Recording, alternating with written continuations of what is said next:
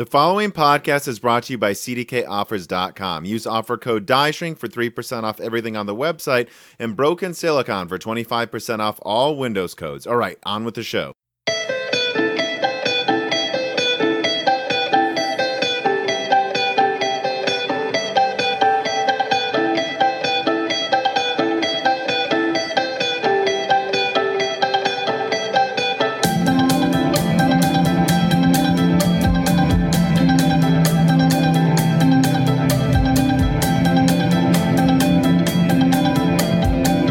Welcome to Broken Silicon, a gaming hardware podcast. I am your host, Tom, and I am joined as always by my brother, Dan. What's up? How is, it's funny, I just walked the old Reese Meister, my dog. Her name's Reese. Her name is not Reese Meister, just so everyone knows. And it's funny how it was like 100 degrees last week, and something just today, it feels like it's fall. It's hot out, but it feels like a warm fall. And I saw some leaves on the ground, and I'm like, well, guess it is literally the beginning of September. It's time to start feeling like fall. I'm getting a bunch of massive temperature variations lately. It's like raining constant, like every other day right now for some reason. So it's jumping between like 90 and 60 degrees on a daily basis. So it's pretty cool. Yeah, there's definitely been some of that here down south, the old South, Peoria, Illinois. Yeah, the South. The south of you, up there in Massachusetts. Not that much south, really. Did I say the south of Massachusetts? No, I'm saying not north. That far south of me, really. It's mostly a west thing. I'm technically south of you. None can dispute this. No one can dispute that. All right, so let's see. We've got a lot to cover here today. I mean, my God, and let me just say this to patrons. There's a lot of reader mail, which again, if you support us on Patreon at the right tier, you can submit reader mails. I was just very liberal with throwing them into the mailbag this week.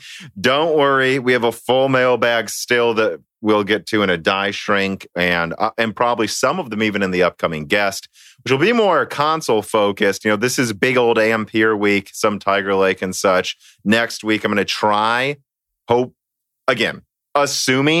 assuming something's announced about the consoles. It's getting absurd, but that's what I'm hoping will happen late, somewhere around next week. And then again, probably right back to Ampere once the reviews start coming out. And yeah. Then after that, I imagine the next guest, I'll try to find someone to talk about RDNA 2 or something. So, but for now, so pretty much all PC gaming. Let's get into some early reader mails here. These is the important reader mails, as usual, to open up the podcast. Dead Fishy writes in, and he says, I just like to make a comment that I've been using the screen name Dead Fishy since 1999, far longer than Dan has been a serial fish murderer. And no, Dan did not have a hand in killing my fish, nor me. So he'd like to clarify that. Okay. I won't claim that I killed your fish. I'll make sure to never do that. Well, also, you don't do that anymore. My understanding is you are now a frog murderer. We'll see. We won't know what I am for about a year. The fish killing jokes are probably going to die down at least for 4 or 5 months, though. I'm hoping, though, we can upgrade, right, to me asking you how many frogs you've killed today. Although I want to be clear, I like frogs significantly more than fish, and I said that to Dan. And then you told me which frog it is and sent me a picture, and I'm like, yeah, you can kill as many of those as you want. Those things look stupid. What frog was it? What's the name of the frog? The Xenopus. It even sounds like something you should be killing. I'm just saying. You're a Xenopus. Yeah, and there would be less frog murder than fish murder, so keep that in mind. Okay. Chris F. writes in, and he says, are you and Dan steak men or chicken men? Keep in mind, my continued Patreon hinges on this question. I think you're a chicken man, Dan. No, I guess I eat it more than steak, but it's also more expensive than steak is more expensive. I like a good steak. But you know what? Let me make an argument here. And I agree. It's usually a more special thing we eat. I mean, I cook them at home, but it's usually not as often. Would you, let's say they cost exactly the same. Would you eat steak as often as chicken, though? Because you can kind of do more, or I feel like chicken you can eat more often and it doesn't get old. Chicken's more of a team player. I would probably still end up eating chicken more often because, yeah, you can do more with it. Okay, that's what I thought, Dan. Yeah, I don't know what I am. I think I'm half and half. I think I'm a hybrid chicken steak man. Anyways, Carbon Cry writes in and he says, Tom, what is your response to the recent UN report denouncing your targeted attacks against my sleep pattern? The report shows clear targeting of my going to sleep time by your video drops. It actually has become interesting where Carbon Cry is in Germany. Every time my videos drop, it seems to be right when he's like, all right, going to bed, and then 30-minute video just drops right when he's there. But it's because I'm editing videos. I tend to be editing them and putting more effort into it. And so they're tending to come out later, not earlier most of the time. Oh, yeah. I guess if you in fact, I'm almost done with morning releases unless it's the podcast. I guess if he's in Germany, then what? If you drop a video like after 5 here, he should probably be asleep. Which it seems like a lot of the big ones, if it's a big video, it seems like mine drop at about between 6 and 9 p.m. Well, yeah, because you want to get them out the day before and not delay it. Yeah. Also be ready if people try to assassinate me on Twitter so I don't sleep for 4 hours while people are like, he won't even respond. It's like, yeah, I'm sleeping. I have a life. I mean, Tom, you need to make sure your life revolves around the tweets. Whenever you get a tweet reply, make sure you have an alarm so you wake up and you can reply to it. I know some people do that too. That's the crazy thing. But I mean, yeah, that's the thing you learn though, is it's just like, well, yeah, but, maybe this is just a reminder that Twitter isn't real life. I mean, that you probably shouldn't care. That's why I just turned off all my notifications for Twitter. And I'm like, I'll check every now and then if I'm curious about a specific thing, but it's, Yeah. Now, before we get into corrections and omissions, I do think we need to talk about you getting a new laptop just a little bit here. Okay. So you got a new laptop. Tell the class what you brought today. I got the Asus Zephyrus G14. It's very nice. I got it for a really big discount, so that's pretty cool. Yeah, but it has a 4800 HS, and that's what people want to know is what's in it. I got a 4800 HS, a 1650 graphics card, 8 gigs of RAM, and 512 gigabyte SSD for $930. So that's pretty cool. Yeah, I think that's usually like a $1,200 model. And so you don't have that much money, but you don't want to upgrade often. So you were like, and we came to the conclusion, either you're going with something really nice for like $1,300. Which there are some pretty crazy new things out there where they're like all day battery lives with a 1650 Ti and an 8-core for like, that's almost what you got, right? Anyways, but instead of having to pay $1,300, we were like, or you can get something with like a 6-core Renoir and an MX350 for $500 to $600 to $700.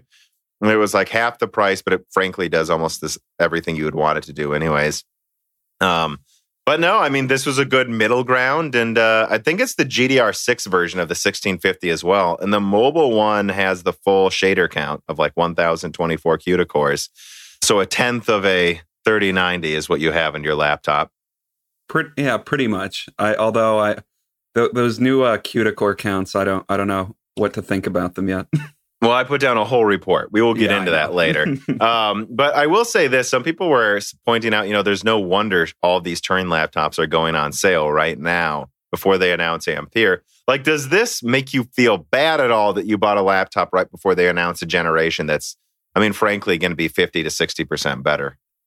No, not really. Those are going to be way more expensive. And frankly, I needed a laptop. So that's what it comes down to with me for laptop purchases. With a desktop, it's much easier because it's rare you do a full rebuild that it's like, well, I can wait to put one new part in it.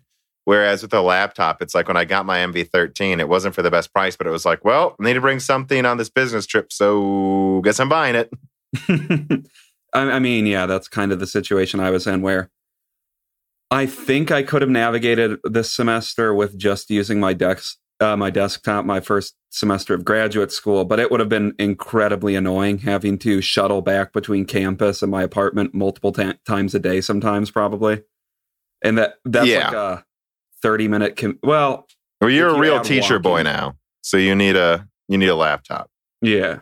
So, and I believe you have the GDR6 model, which I looked it up, and it's the 50 watt, right? So this is a laptop that can technically hold a 2060. So this is the 50 watt 1650, except it has the full shader count and GDR6. Have you overclocked it yet? You said you could easily do Battlefield 5 and like 1080p Ultra with this thing, which doesn't surprise me. But from my understanding, if you overclock the memory, which some of these can supposedly overclock their memory by 60% because it's GDR6 clocked at GDR5 speeds, because frankly, at this point, GDR6 costs the same as GDR5 per gigabyte. Yeah. Like, I bet you could get this thing to perform around an RX 570 or at least pretty close in some games.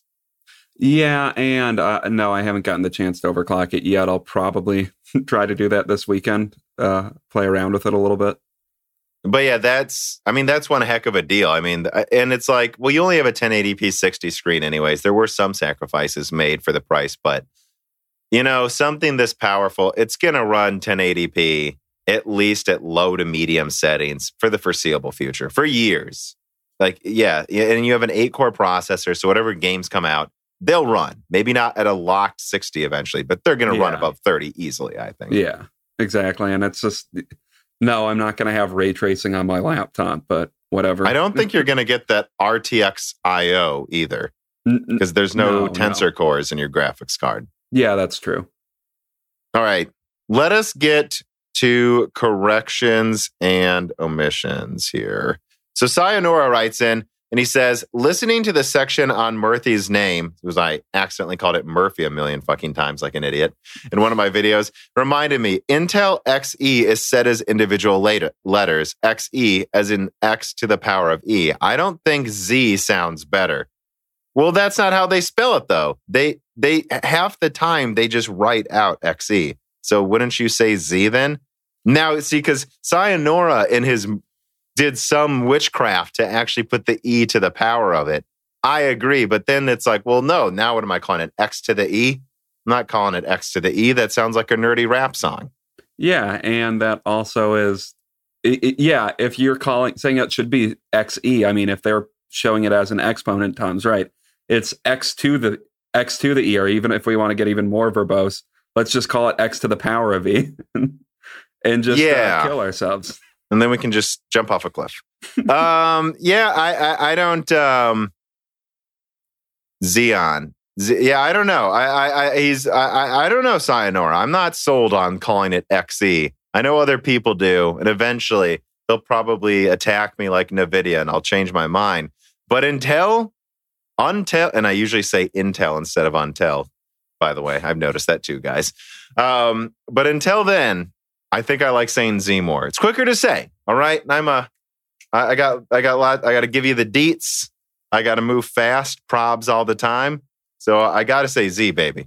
Well, yeah. And then I propose we also start saying AMD instead of AMD, because that is a little faster than AMD, Tom.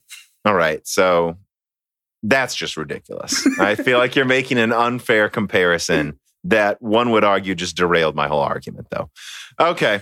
Well, anyways, let us get to the final corrections and omissions here. And Keith writes in and says, I just don't agree that a 2080 Ti is 35% faster than a 2080. It's 26% faster most of the time, which means the 3080 being 70% faster than a 2080 requires it to be 35% faster than the 2080 Ti. And frankly, just to add on to him, I mean, it was faster in at least some of the demos they showed. So you could say it was almost 40% faster than the 2080 Ti, which is definitely the highest end of our expectations for the 3080. But of course, I guess those are NVIDIA benchmarks, not real world. So I actually looked into it, and Keith, and I mean, I think you've got a point. For whatever reason, I remember the 2080. See, I have a tendency to overestimate some cards relative to the other, and then underestimate. Like I kept saying, 2080 Ti is only 35% better than the 5700 XT, which it is. Often in some games in 1080p, but I guess in 4K, which again, it's like I don't know why you're gaming in 1080p on the 2080 Ti. It is more like 50%. So, and then if it is 50% better there, then 26 of a card that's 20% better. I mean, yeah, I think you're right, honestly. So there's no way around it. The 3080 Ampere is at the higher estimates of what we expected in performance. Although again, I mean, I saw samples since May that were 60% stronger and So, no, I think when it got 60% stronger, it did have GDR6X though. Yeah. I mean, there were some that were 50% stronger, and that's before they got the new RAM type. I don't know. Do you have anything to add to that? I mean, no, not really. I mean, he also mentioned this. I mean, we didn't really see any benchmarks yet, so I'm excited for the reviews to see how they'll compare to what their claims are for Ampere. Well, did you watch the Digital Foundry paid for advertisement? No, I'm sorry, their video analysis. I actually didn't see that they uploaded anything. Oh, yeah. Oh, they uploaded it. It was live the second the NVIDIA presentation ended, Dan. And they had a 3080 in hand testing it in their office. Wow, that's really good timing. Yeah, I know. I wonder how they got that. I don't know. There are some people pointing that out to me too, how they said this was paid for in the video. And it's like, or they like said it really quickly. And it's like, yeah. And so then I'm okay to say that it is. Well, yeah. And it has to be pretty much. Yeah. Just like their Xbox stuff. But, or should I just say Microsoft stuff based on what I'm told from some people. But yeah, I mean, I don't know.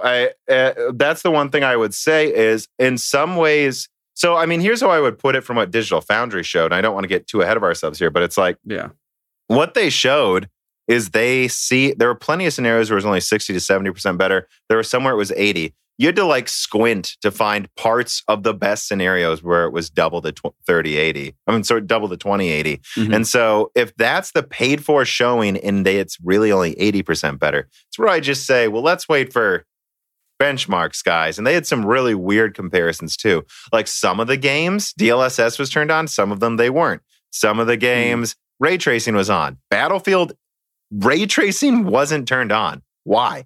So I can't help but get the feeling those are some crazy cherry-picked examples they were showing, and they still only got to like 80%. That's why I say I think it's probably closer to, much lower than that. But yeah, well, I mean, I hope we're wrong about that, but I mean, I could see the 3080 being 40% better and then the 3090 being 15% better than that. I'm just saying, I don't think I would double down on either side here yet, guys. When the cherry-picked benchmarks were less than what they put in the slides. It seemed weird to me. Yeah.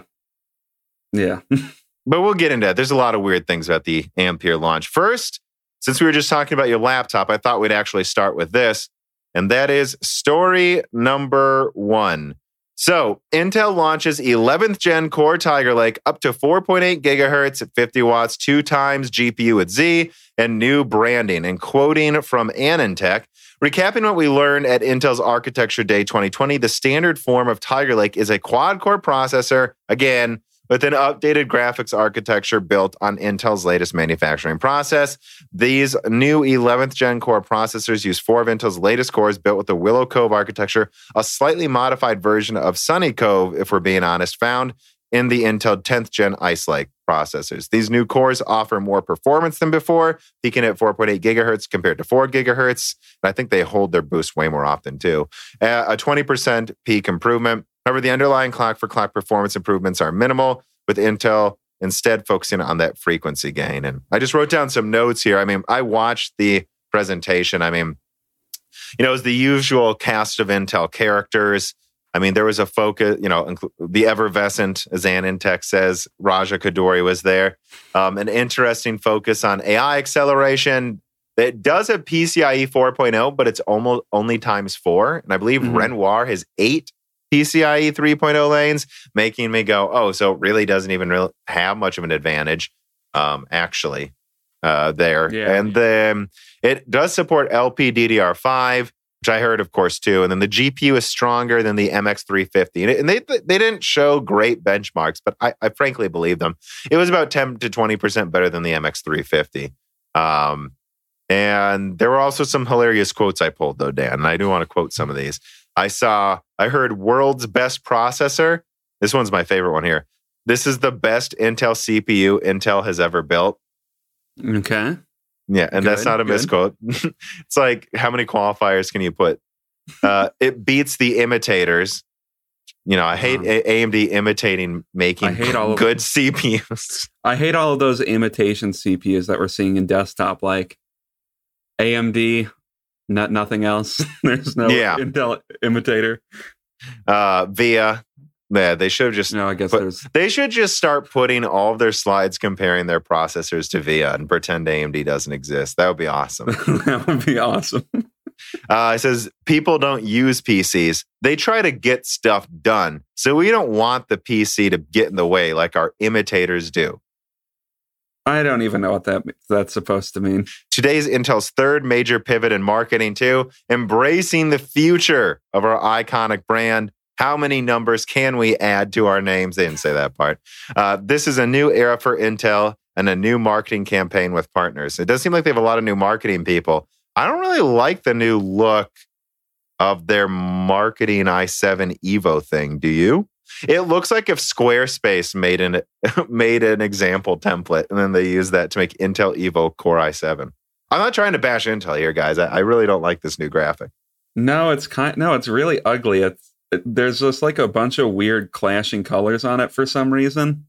Yeah, they're not shiny. I miss the shiny. It seems just kind of bland, almost like a 90s look. I don't know. It feels like they're trying to sell this to a Midwestern auto insurance company for their... Links are in the description, guys. Yeah, I agree. That's the thing is, so they have clearly a lot of new people in their marketing team, but when I hear things like the imitators, people don't use PCs, they try to get stuff done. This doesn't tell me this is any different than what my sources were telling me Intel's been like for the past 5 years in terms of their marketing team. Yeah, and I don't even know what that's supposed to mean. So the higher core count really gets in the way from those imitators, right? Yeah, they're imitating our strong cores. Look, I think Tiger Lake actually looks pretty good. It seems like it has something where it might even be, well, it's not going to be next to an MX450, I don't think, which we'll get to in a second. But I think it is still, almost halfway there between the 350 and the 450, considering the small bus that they're continuing to put on the MX450, even though it's Turing-based.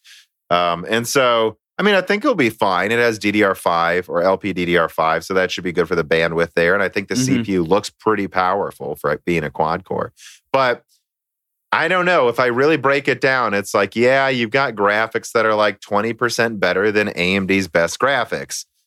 Okay, and half the cores, but the cores are like 20% better, kind of.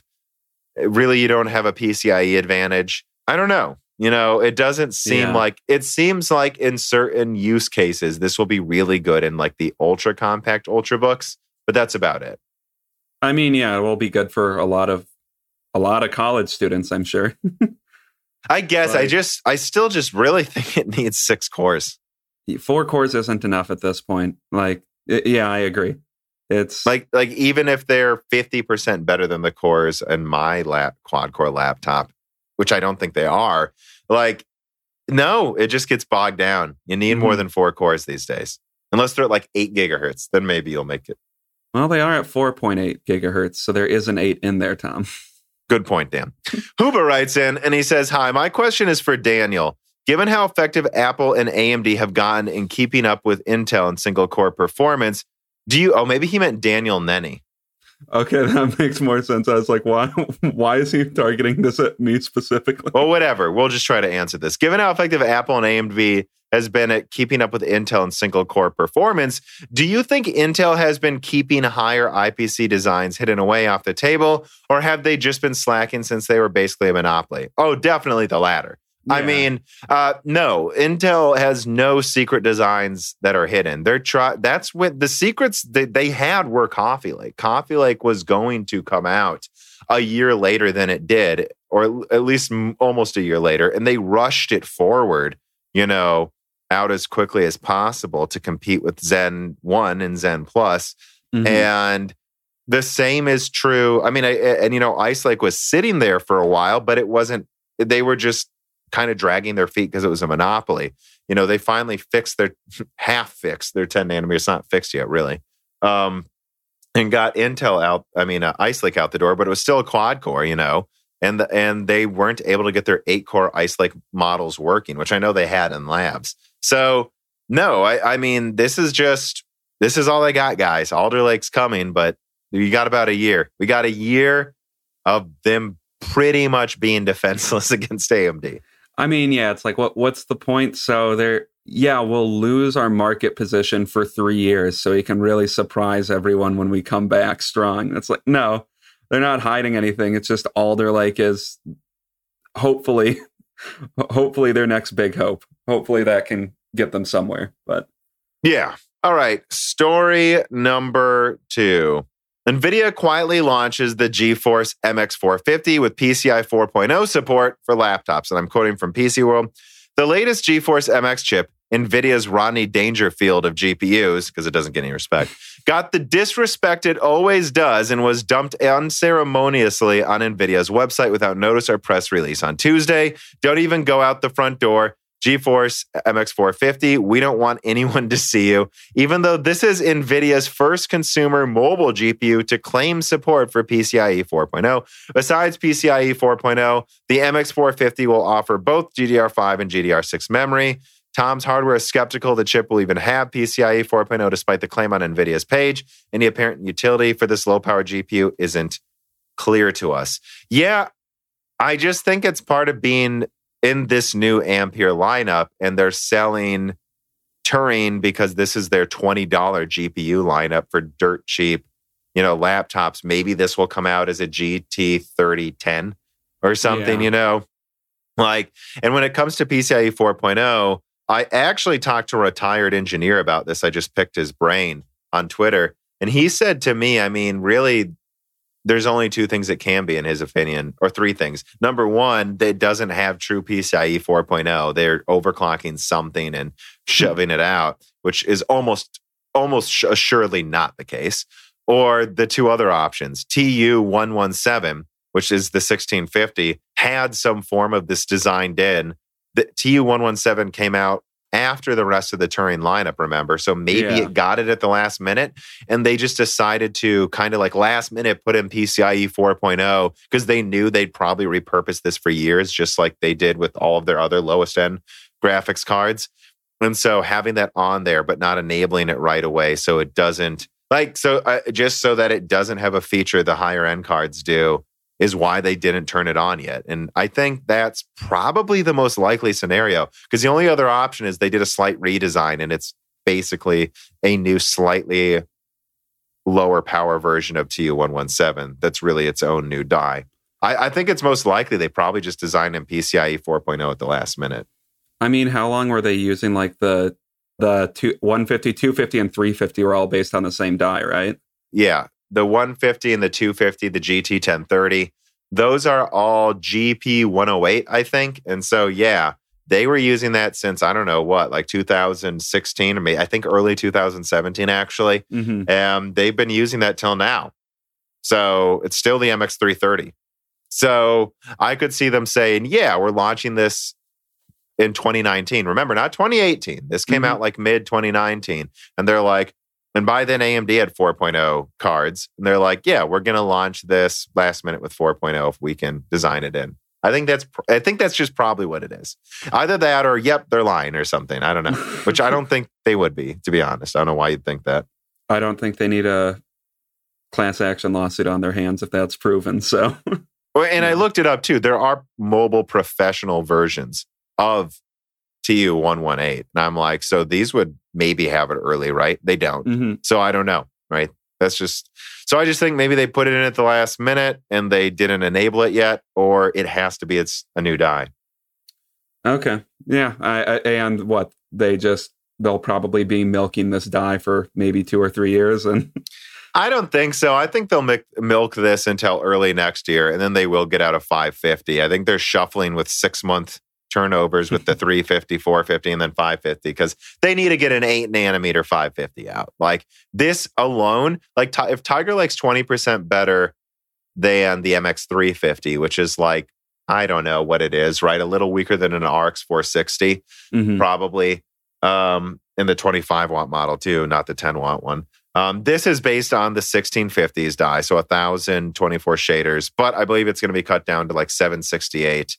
And with 768 and a 64-bit bus as well. And I did see there's 2 versions, a 2 gigabyte GDDR5 version, by the way, Yeah, that surprised me. I thought for sure they would just have a 4 gigabyte GDR6, but no, it's both. Like with that in mind, I think this is still probably at most like 50% better than the 350 and only in the higher watt model. I mean, I'm pretty sure can't believe they're actually going to have it. Like the 10 watt version of this 1650 thing, I think it's going to run at like 500 megahertz or something ridiculous. Well, and so it can't be that much better than the 350. It's probably like 30% better at most. And so it's not that much better than Tiger Lake. Yeah, and I think the only argument for them is it's just if they want to have any argument for them remaining in this like thin ultrabook laptop space, which I think it's like a cool space. Yeah, I think it needs to be stronger than Tiger Lake if you have discrete graphics. A lot. Yeah. It needs to be twice as good because when the MX 150 came out, it was competing with, Skylake integrated graphics and I guess, I don't know, like Zen 1 APUs, which weren't, it was like a solid doubling, tripling of what Intel had. And so, yeah, it's a 10 watt GPU that throttles, but you can undervolt the crap out of it. And then you get a 10 watt graphics card that performs, at the time, not as good as maybe even a launch Xbox One, but close, almost a GT 1030. So pretty close. No, actually, it would be. It would be about as strong as an Xbox One. And, for 2017, that was pretty sick to have in a netbook, And I think they could do that again if we're looking at, I think, like a 64-bit version with 4 gigabytes of GDR6. I think they could make another 10 watt Ampere. I don't even know what it would come down to then, probably with like 1,000 Ampere shaders. That's good. I think it could do it. I mean, yeah, depending, they're going to have a low end. I guess we'll see more about what the low end of Ampere is in the coming months, though. Yeah. Well, that brings us to a reader mail. Amiable Chef says, I see these big performance jumps for Ampere and RDNA 2. We are less than an hour away from the NVIDIA event. Oh, so he wrote this right before the event. And can't help but wonder what it means per performance jumps a generation or two down the road. Is there an upper limit on GPU performance gains gen to gen for the next few years? If not, why not? Well, no, this is something I've talked about before here and there. I think I even did a video kind of talking about it. I mean, I think, we're going to get a giant performance jump this year. Again, 60% better than what they had before. For AMD, probably a doubling of what they had since they really only launched mid-range cards. And then I think with RDNA 3, they're going to go 50% better than what they had before. Like I do. I think they're going to add some 3D stacking, separate out the IO die, and it's going to be on 5 nanometer. And that they should be able to do something 50% better again. So, I mean, I do think late next year or early 2022, AMD will have cards 3 times as good as the 5700 XT. And then I don't think Hopper, NVIDIA's not stupid. They'll want to compete with that. And then after that, I don't see why RDNA 4 wouldn't at least be decently better. I would assume a jump not as big, but I don't know. Maybe they'll, master 3D stacking and it will. So I think we're going to get decent performance jumps for another 3 years. And that's looking at something, we'll get to a point where they're like 4 or 5 times better than where we are now. And then in 5 years. And I think there is where things will slow down because that's when we're at like 2 nanometer or something. And once you hit that, that is when we're going to start slowing down unless, again, though, I don't know, 3D stacking chiplets. I think we have competition again from a lot of companies. And I think we're looking at, again, I was listening to Hardware Unboxed talk about their response to the RTX 3000 series. And they're just like, for people that are like mad they're selling their cards for half price after 2 years, this is how things usually were for decades. And there was just a lull the past few years. And for some reason, people thought that's how things would always be. And that's clearly not what happened.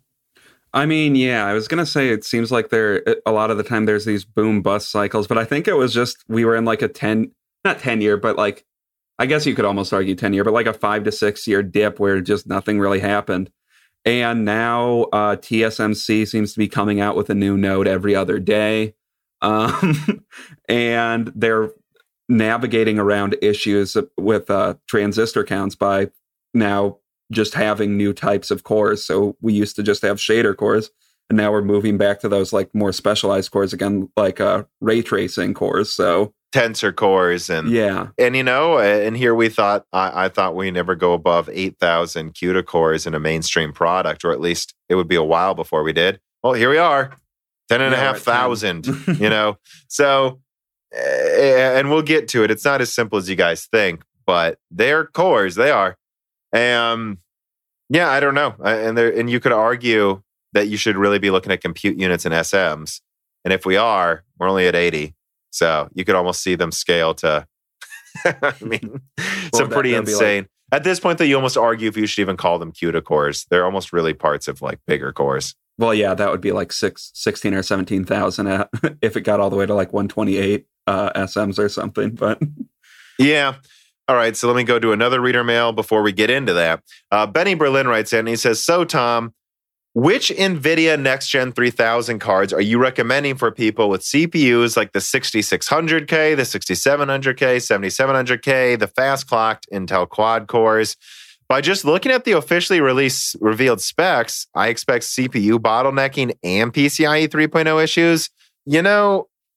Benny boy, I think if you've got a quad core, an old Intel quad core, which they are old by now. This is like a 2015 architecture, guys. I don't know that I would go above like a 3060, and a 3060 should be around a 2080 Super. So that's still pretty damn good. But again, it's so hard for me to convey this in a way that people internalize what I mean when I say there's always a bottleneck in your system.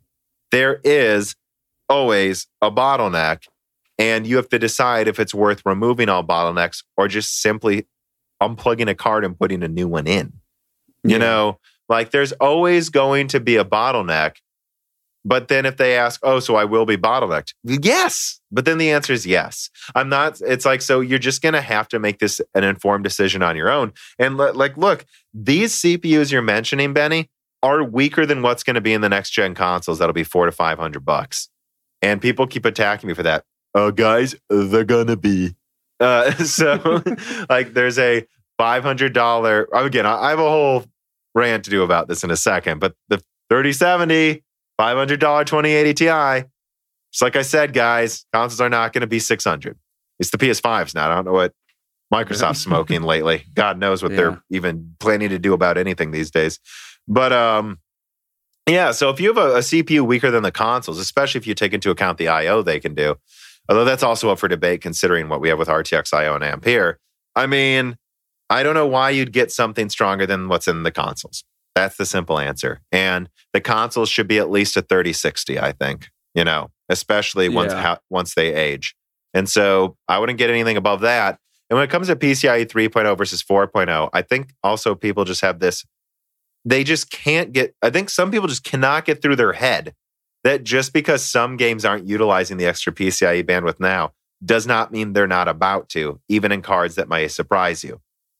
That just because you send me a chart of one game where there's no difference doesn't mean that's all games. And it's like, if you're spending for instance, $700 for a 3080, I wouldn't want, I think the 5700 XT is on average a few percentage points difference. Okay. All right. Well, I don't know that I agree the 3080 is twice as strong as a 2080, but it's certainly twice as strong as a 5700 XT, probably almost exactly.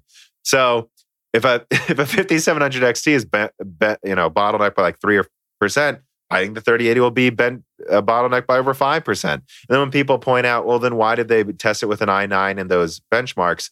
Well, which games did they test? Wasn't Horizon Zero Dawn genius? You know what I'm saying? They probably used the i9 to best showcase the differences in popular games that didn't need PCIe 4.0. That's the answer, obviously, guys.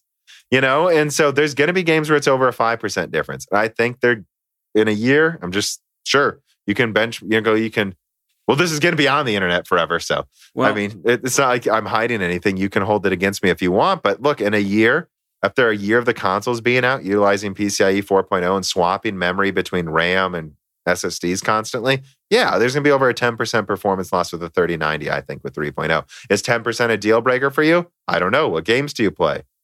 Is it worth upgrading everything else? So that's the answer. And I know it's a long one, but I can only give a long answer to this short question. Well, yeah, and it's like it reminds me of, I saw a comment on Reddit today about in referencing a $2,000+ system with a 3090 in it, and it just made me laugh because it's like, well, you're not going to put a 3090 in a $2,000 system. Some person might do it because they're like, well, the graphics card is what matters. I mean, if you want to get a 3080, I think you should consider just upgrading the rest of your system. And if you're not going to, I agree, get a 3060. I don't know. And it's just because I think the answer for a lot of people, if we're being completely honest, is that they can't afford to build the new system, but they're going to blow, 2 weeks' pay on a 3090. And I would then go, why are you blowing 2 weeks' pay on a 3090 below 1 week's pay on a 3080? Or maybe even a 3070. Yeah, because I think, frankly, the 3070 is going to be fine for most people. Again, what I was told since May is that if you're not in 4K, high-end Ampere is just throwing money in the trash, basically. Yeah. It's throwing money in the trash, guys. These things are so powerful. We've maxed out 1080p since, the 7000 series, the HD 7000 series. We've maxed out 1440p since Maxwell. Guys, now 4K is about to be pretty maxed out too. They're showing the 3090 as an 8K card. And I think the 3090, especially if you overclock it to overclock, is going to be like 70%, 60% better than the previous gen. Yeah, that's putting you around 8K gaming, guys. So why you're even showing 1440p is beyond me. And if you're not, you don't need to spend this much on a graphics card. Yeah, don't blow all of your money on a graphics card that doesn't make sense in your system. Exactly. If you're going to get this, I think you should, if you're a production person, probably look, if you have a 3090, I assume you have a Threadripper system, to be honest, or something. Otherwise, if you're a pure gamer, it's like, I assume you're going to want to get top end Zen 3 or the best one at gaming, right? You don't need to waste money. I'd guess probably the 4900X, or again, as we've discussed, maybe called the 5900X, which I actually, for some reason, have a feeling that rumor is true. But all right. Shall we get into the biggest story then, Dan? Let us dive. Which one's that? Yeah. So I already did a 1.5 hour analysis where I went through everything I thought about what they showed in the Ampere reveal. But I have more notes here. I did a whole write-up in my own summary of what they showed. And then we have multiple reader mails and extra things I've learned, again, since Tuesday. I've learned more since Tuesday. So let's just get into this. Story number 3, the GeForce RTX 30 series, the ultimate play. All right, here we go. On September 1st, NVIDIA finally revealed what everyone had been waiting for, their next generation GPU lineup. Not just PC gamers, but tech leakers also waited on bated breath to see how wrong they would be, frankly. And some were much more wrong than others, unfortunately. When it comes to the debate of how good Ampere was, the answer was a lot more than 20 to 30% better than Turing, as some people speculated. And in fact, it would be on a nanometer node, as tech leaker Kopite7 Kimi stated. It would also include incredible features like mind-blowing ray tracing performance, PS5-like RTX I/O with massive power consumption, as Moore's Law is Dead exclusively covered months ago. In fact, when you boil it down, most of the important things covered by yours truly rang true. They're rolling out at $1,500 for the 3090, $700 for the 3080, and $500 for the 3070 by mid-October, confirming the release points I was told. These are price points that are more aggressive than anything we've seen, arguably since Kepler. Though it's called the 3070, it uses almost the full 104 die. It has not been this cheap since Kepler, or at least Maxwell. All of the performance and software features we expected, basically, and limited availability in a rushed launch from Samsung's foundries.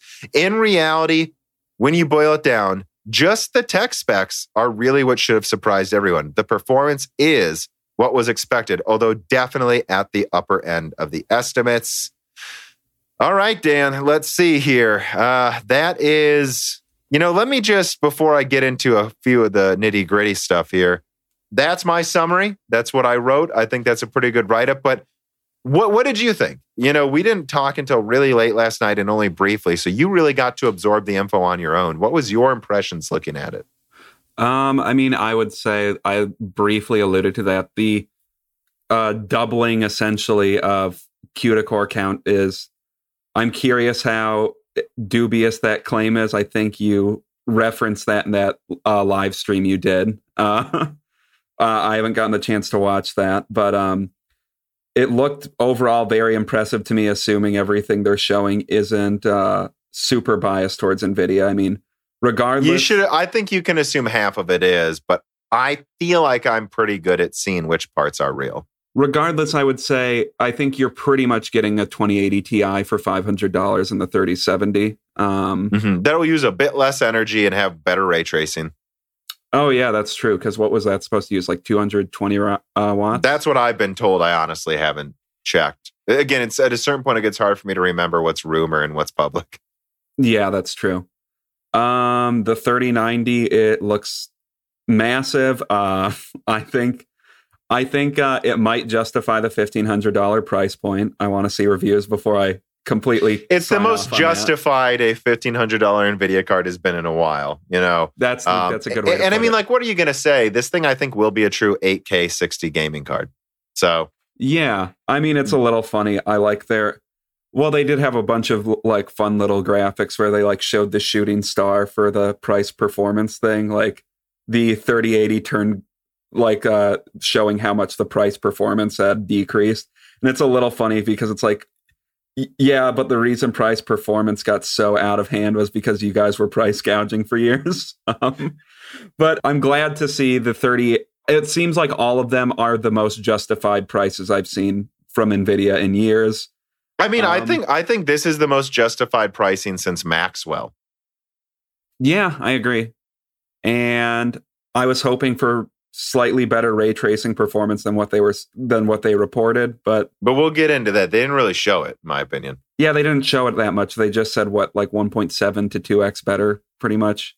But they didn't even really show what they were talking about. So again, that's true. Remember what I was told in May is that it's like 3 times better than a Titan RTX. So it's like, okay, so what does 1.7 mean? Does it mean the 3090 is only 70% better than the 2080, than like the Titan RTX? If so, that's a letdown. It's a huge letdown. But I think that's almost impossible. That'd be bizarre if the ray tracing performance increase was only as big as the rasterization increase. I find that highly unlikely. I'm guessing it means 1.7 per SM, meaning that it is triple Titan RTX performance, meaning 4K 120 ray tracing may be here with proper settings. We're still not quite to the point where we'll be, I think, with... Again, I might wait for RDNA 3 or Hopper because I think those GPUs will be so wildly saturating 4K and ray tracing that it's going to be back to the good old days of like my 7970 of just no drama, cranking just everything up. Everything to ultra. Yeah. Yeah, and I agree with that because like the Marbles, that Marbles demo thing they showed was weird. They're saying 1.7x better, but it's like they said, and this is to compare to the old Marbles demo on Turing, where it was 720p versus 1440p on Ampere, 25 versus 30 frames per second on Ampere, and the Ampere demo had way more unique light sources. So I don't know where that math comes again, out. what I've been told, if I'm being honest, I'll be honest, I downplay it sometimes because I don't want to be wrong, but I've been told it could be up to 5 times better in some scenarios. And that Marbles demo certainly looked like it. In fact, Mango Bandito writes in, just like you guys can if you support us on Patreon. He says, seeing the Marble demo run on the 3090 and an i9 and hit 1440p 30 FPS, it did seem to drop noticeably when the Marble hit physics or move fast. Do you think it can be compared to the Unreal Engine 5 Desert demo, considering the demo was a brand new engine and running on PS5? I think that's a completely fair demo because if we were going to apply the same logic Xbox fanboys did to the PS5, we would say, see, 3090 can only do 1440p 30 frames a second. Right? Oh, and how vindicated was that point I made before now, guys? When I said the reason they did 1440p 30 was because they were trying to show off assets and textures, geometry. Mm-hmm. And they know over the internet, 1440p 30 is effectively the best you can stream. That's why they would have chosen it for the Marbles demo too. And you know how much better it was? It was moving at 4 times the resolution with more light sources compared to Turing. I don't know, guys. To me, this sounds like, can I be honest? I was thinking about this.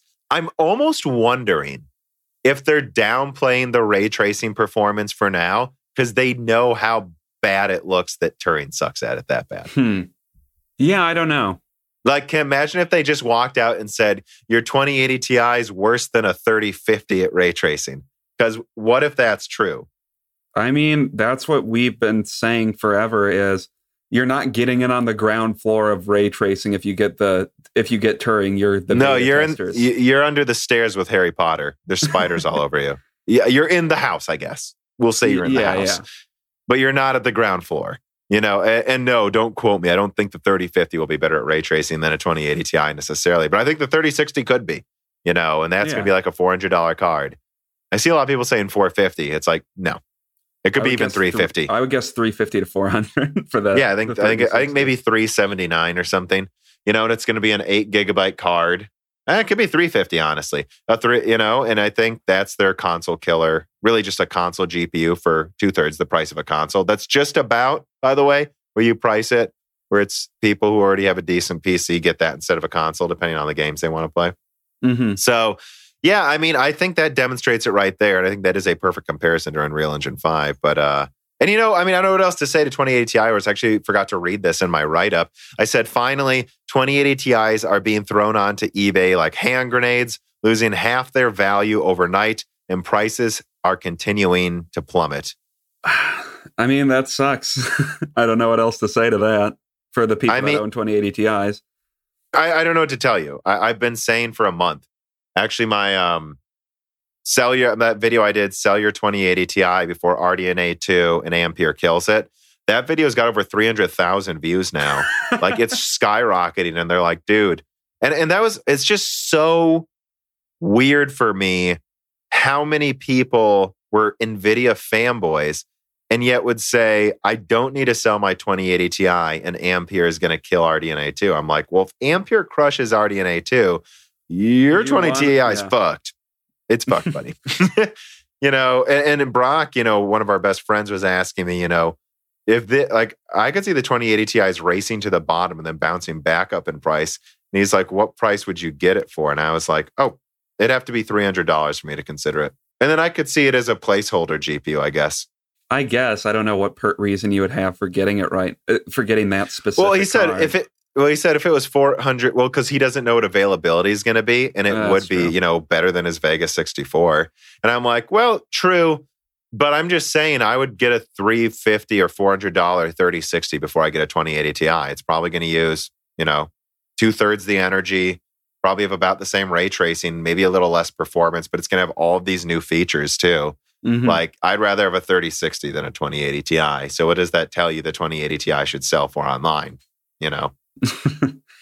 Yeah, that's true. And I guess speaking of features, the other thing I'm really interested to see how well this performs is the RTX IO.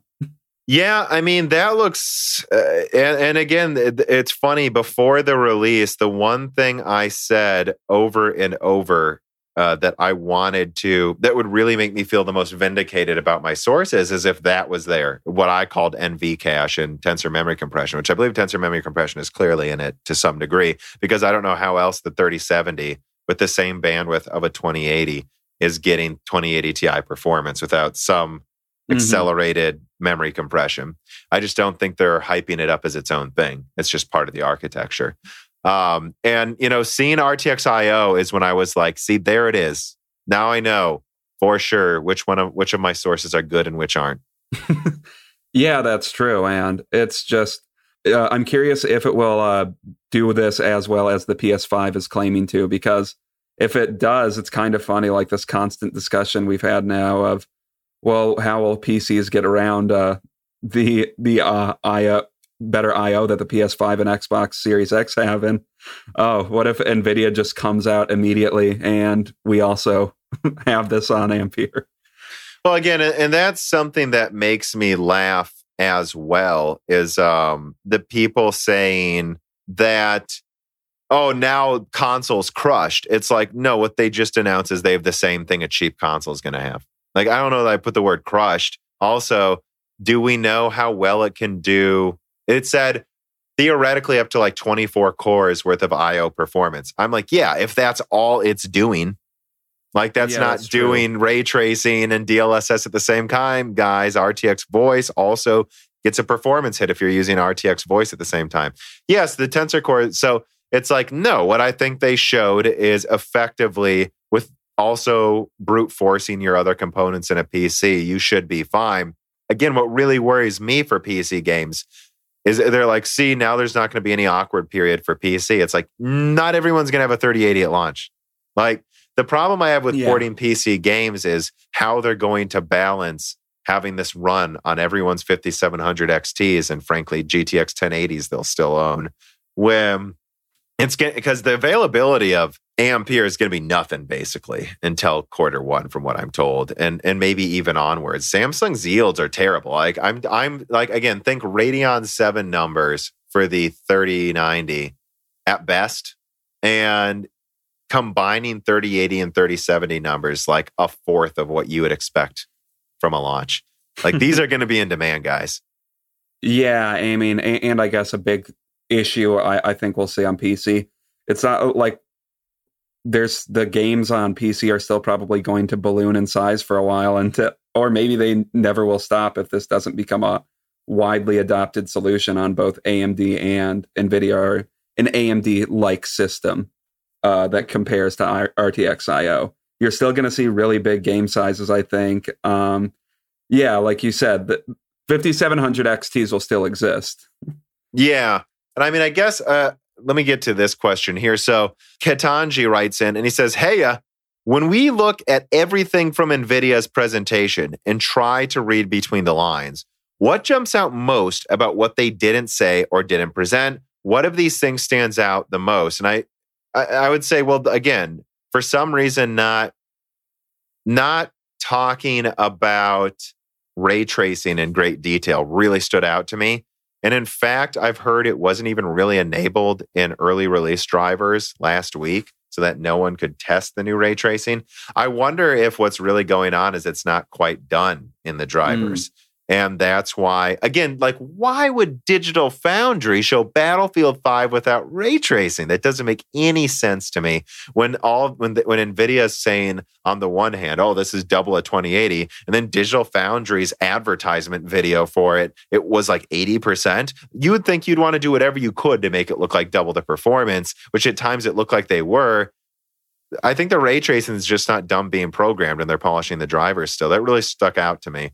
And then additionally, one thing that stuck out to me, and this is kind of like one of those big things I want to say, is not so much having to do with anything specific that was unexpected, but just people who don't realize, like who think I should change my opinion on some things and don't realize this is exactly what I expected.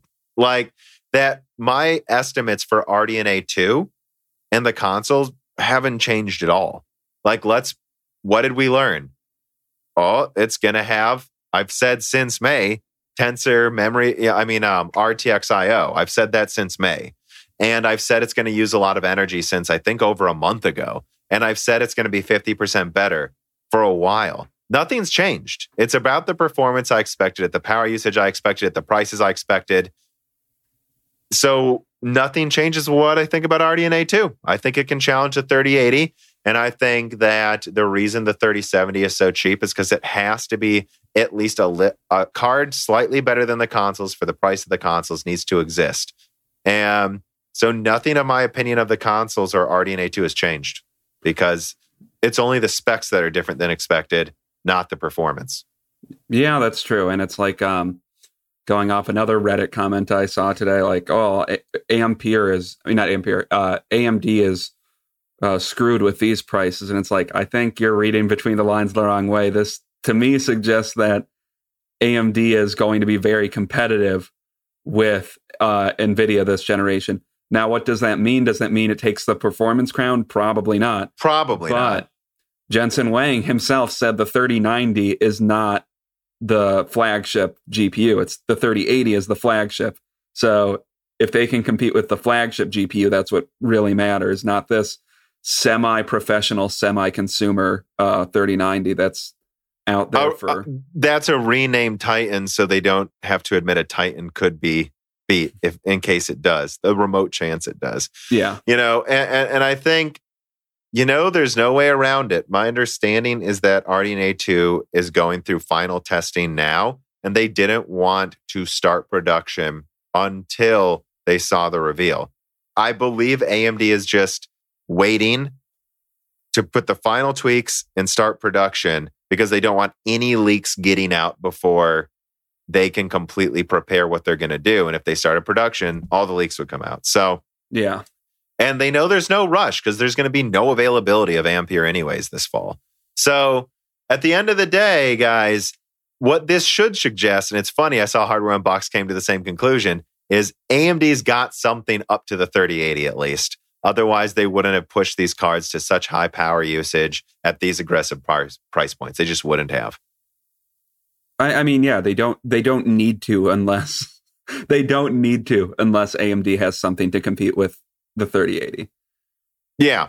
And I guess the last thing to get into, or one of the last things to get into about Ampere is actually the CUDA core count. So that was something I didn't actually cover in my live stream because I wasn't quite sure what was going on there. And that was a big surprise. That popped up there, and a lot of people, even some prominent leakers, openly tweeted, those are fake. That has to be marketing. And they were like, no, dude, it's real. Like NVIDIA responded. It was like, oh, I guess that's right. You guys are smart engineers. But what you guys got to understand is a couple things. So I was directed to this by a source of this is the explanation, because technically the gaming Ampere white paper isn't out yet explaining everything. But I was going to try to summarize it, but I'm like, it's only a few paragraphs. I'm just going to read this. Links in the description. So this comes from someone that I'm told knows what he's talking about. One of the key design goals for the Ampere 30 series SM was to achieve twice the throughput for FP32 operations compared to Turing SM. To accomplish this goal, Ampere SM includes new data path designs for FP32 and INT32 operations. One data path in each partition consists of 16 FP32 CUDA cores capable of executing 16 FP32 operations per clock. Another disk data path consists of both 16 FP32 CUDA cores and 16 INT32 cores. As a result of this new design, each Ampere SM is capable of executing either 32 FP32 operations per clock or 16 FP32 and 16 INT32 per clock. All four SM partitions combined, therefore, can execute 128 FP32 operations per clock, which is double the FP32 rate of a Turing SM, which is their compute units, guys, or 64 FP32 and 64 INT32 operations per clock. Doubling the process speed for FP32 improves performance for a number of common graphics and compute operations and algorithms. Modern shader workloads typically have a mixture of FP32, and he goes on and on and on. But yeah, what he's basically saying is double the math throughput required doubling the data path supporting it, which is why an Ampere SM also doubled the shader memory, the L1 cache performance, and the FP32. So it is, the people in the know say it is fair to say it is that many CUDA cores. Well, and it's like, what's the formula for teraflops? It's like clock times core count times 2, I think. I mean, if it does that, then yeah, I guess that's a 36 teraflop frickin' card. Exactly, which we're getting close to what should be capable of photorealism according to most estimates. Frankly, it should be, depending on the frame rate. So yeah, I mean, that's all I got to say, guys. These are real. Having said that, I've also looked at the math some other people have done, and I'm just going to cut to the chase. An Ampere CUDA core is at least 33% weaker than a Turing one. So if you compare IPC per CUDA core, They've lost a lot of IPC to pack in these many cores. And it's not clocked that much faster anymore. Additionally, what you really should be looking at is SMs, right? And what do we know? GA102 has Ampere, top gaming Ampere, has 84 CUs. Turing had 72. Volta also had 84. RDNA 2 should hit 80 CUs on a superior node, guys, bringing it full circle to why I don't think we should underestimate RDNA 2. I think 80 should be enough when they're like at least half a node ahead of NVIDIA. Again, especially if they put the top die on 7 nanometer EUV, they're a full node ahead of this. Yeah. And let me comment on that too, actually. I almost forgot. So I did a video where I hypothesized maybe it is just 7 nanometer partial EUV from Samsung or some hybrid node. I'm told it is a hybrid node, but it is a hybrid of basically, it is a custom node, but it is a customized version of the 8 nanometer. Kopite was right. It is a customized, it's not the one we had before. It is a customized one to be more dense, but it isn't the 8 nanometer node. It is not an EUV node. It is not 7 nanometer EUV. I was wrong with that speculation. So I just want to clarify that too. Oh, okay. Yeah, and also I guess the last thing I was thinking about, which was a discussion that didn't make too much sense to me, was is this quote unquote 7 nanometer when is Ampere going to be advertised as on 7 nanometer? I don't believe so. They're not. In the slides, they were advertising it as 8 nanometer. What was it? A custom 8 nanometer Samsung node. So I don't understand where that discussion started from, but it started from AIB is announcing it 7 nanometer. So that's the thing too and in fact, I even tweeted that before, but I did delete it, guys, because I was told by AIBs with official slides that it said 7 nanometer. So this is a story I decided to do a live stream just to get through what I knew now, because I'm going to have to do more videos probably, potentially where I get into this, where I think NVIDIA intentionally told AIPs the wrong CUDA core count so people wouldn't know about the massive SM IPC increase, because that's what we should really be talking about, right? Yeah. And nor would they know that it's on what node it's on. And it was an attempt to both get misinformation out there and also suss out which one of their people are leaking. And AIBs aren't happy. They had to redo some boxes, just so you guys know. They're not happy. What I can't remember which AIB leaked it, but it's an AIB essentially just posted a graphics card recently, and it's this is what it is. So yeah. I get why NVIDIA wouldn't want to reveal what the actual specs are, because AIBs are really fucking leaky. Yeah, I mean, and Asus even after the release put out a press release with the wrong CUDA core count, so they were misled that far into it and didn't realize they still were putting out misinformation. Wow. Yeah, that's kind of crazy. It's hilarious. And so, yeah, I mean, I guess the last thing I will say about, just general things I wanted to get through is you guys have to remember, I've only been doing this really for a year and a half. I mean, you can say 2, I guess, not even 2 years. It's not even 2 years though. It was the most you could argue is really late 2018. Oh yeah, I guess that's true. So, and that was just talking into a phone, So I think and I really still think that the official start was basically when Broken Silicon started, or maybe when I did 10 years of being a PC gamer in March. So it's a year and a half of me doing this, let's just say, and that's one cycle of leaks or two. As I go through more cycles, the sources I have get better because I know which ones are real. And I get better sources because people notice me and I'm able to get them to actually talk to me easier. And additionally, I get better at looking at the info and knowing, you know what, when it comes to it, this source really only knows these things. I should ignore what he says about this stuff or something. Mm-hmm. I get better at knowing which sources can even know things. So that's the one thing I would say is I feel pretty vindicated though about getting RTX IO correct, the performance correct, the power usage correct, the launch date and pricing correct, the things that actually affect your wallet and your decision making. And that it's just unnecessary to guess at specs you're not sure of. And that a lot of the things that would be wrong in my videos were me guessing at a node that almost no one could get correct, or putting in CUDA core counts for no reason that every other leaker got wrong. Like, I should just look at my own sources info from now on. And now I have the good ones. Now I have decent ones. So I just want to say that too, is realizing like, I couldn't even be sure of which sort, like now we're finally there. Well, like where I know how to do this. The AIBs didn't even know what the cuticore counts were. So, well, that's another thing to say too, actually. I forgot to mention that. Like, if your sources are AIBs, I hope you have other people, because I don't know what to tell people, right? Like, seriously, AIBs were just intentionally misled by NVIDIA. And I know some tech tubers are doubling down on information that AIBs are telling them from AMD. Are you really going to make this mistake twice, some of you? Like, I think what we can say is NVIDIA was aggressive for a reason, and RDNA 2 is going to be impressive. We can't say exactly how much, and so there's no point in doubling down on anything yet. And just, I don't know. I'm wondering how many people are going to make the same mistakes twice. Yeah, I don't know. Hopefully not many, but a lot of people always do. I guess one more thing I would say to close on this, just to be absolutely clear, is I want to say this very clearly.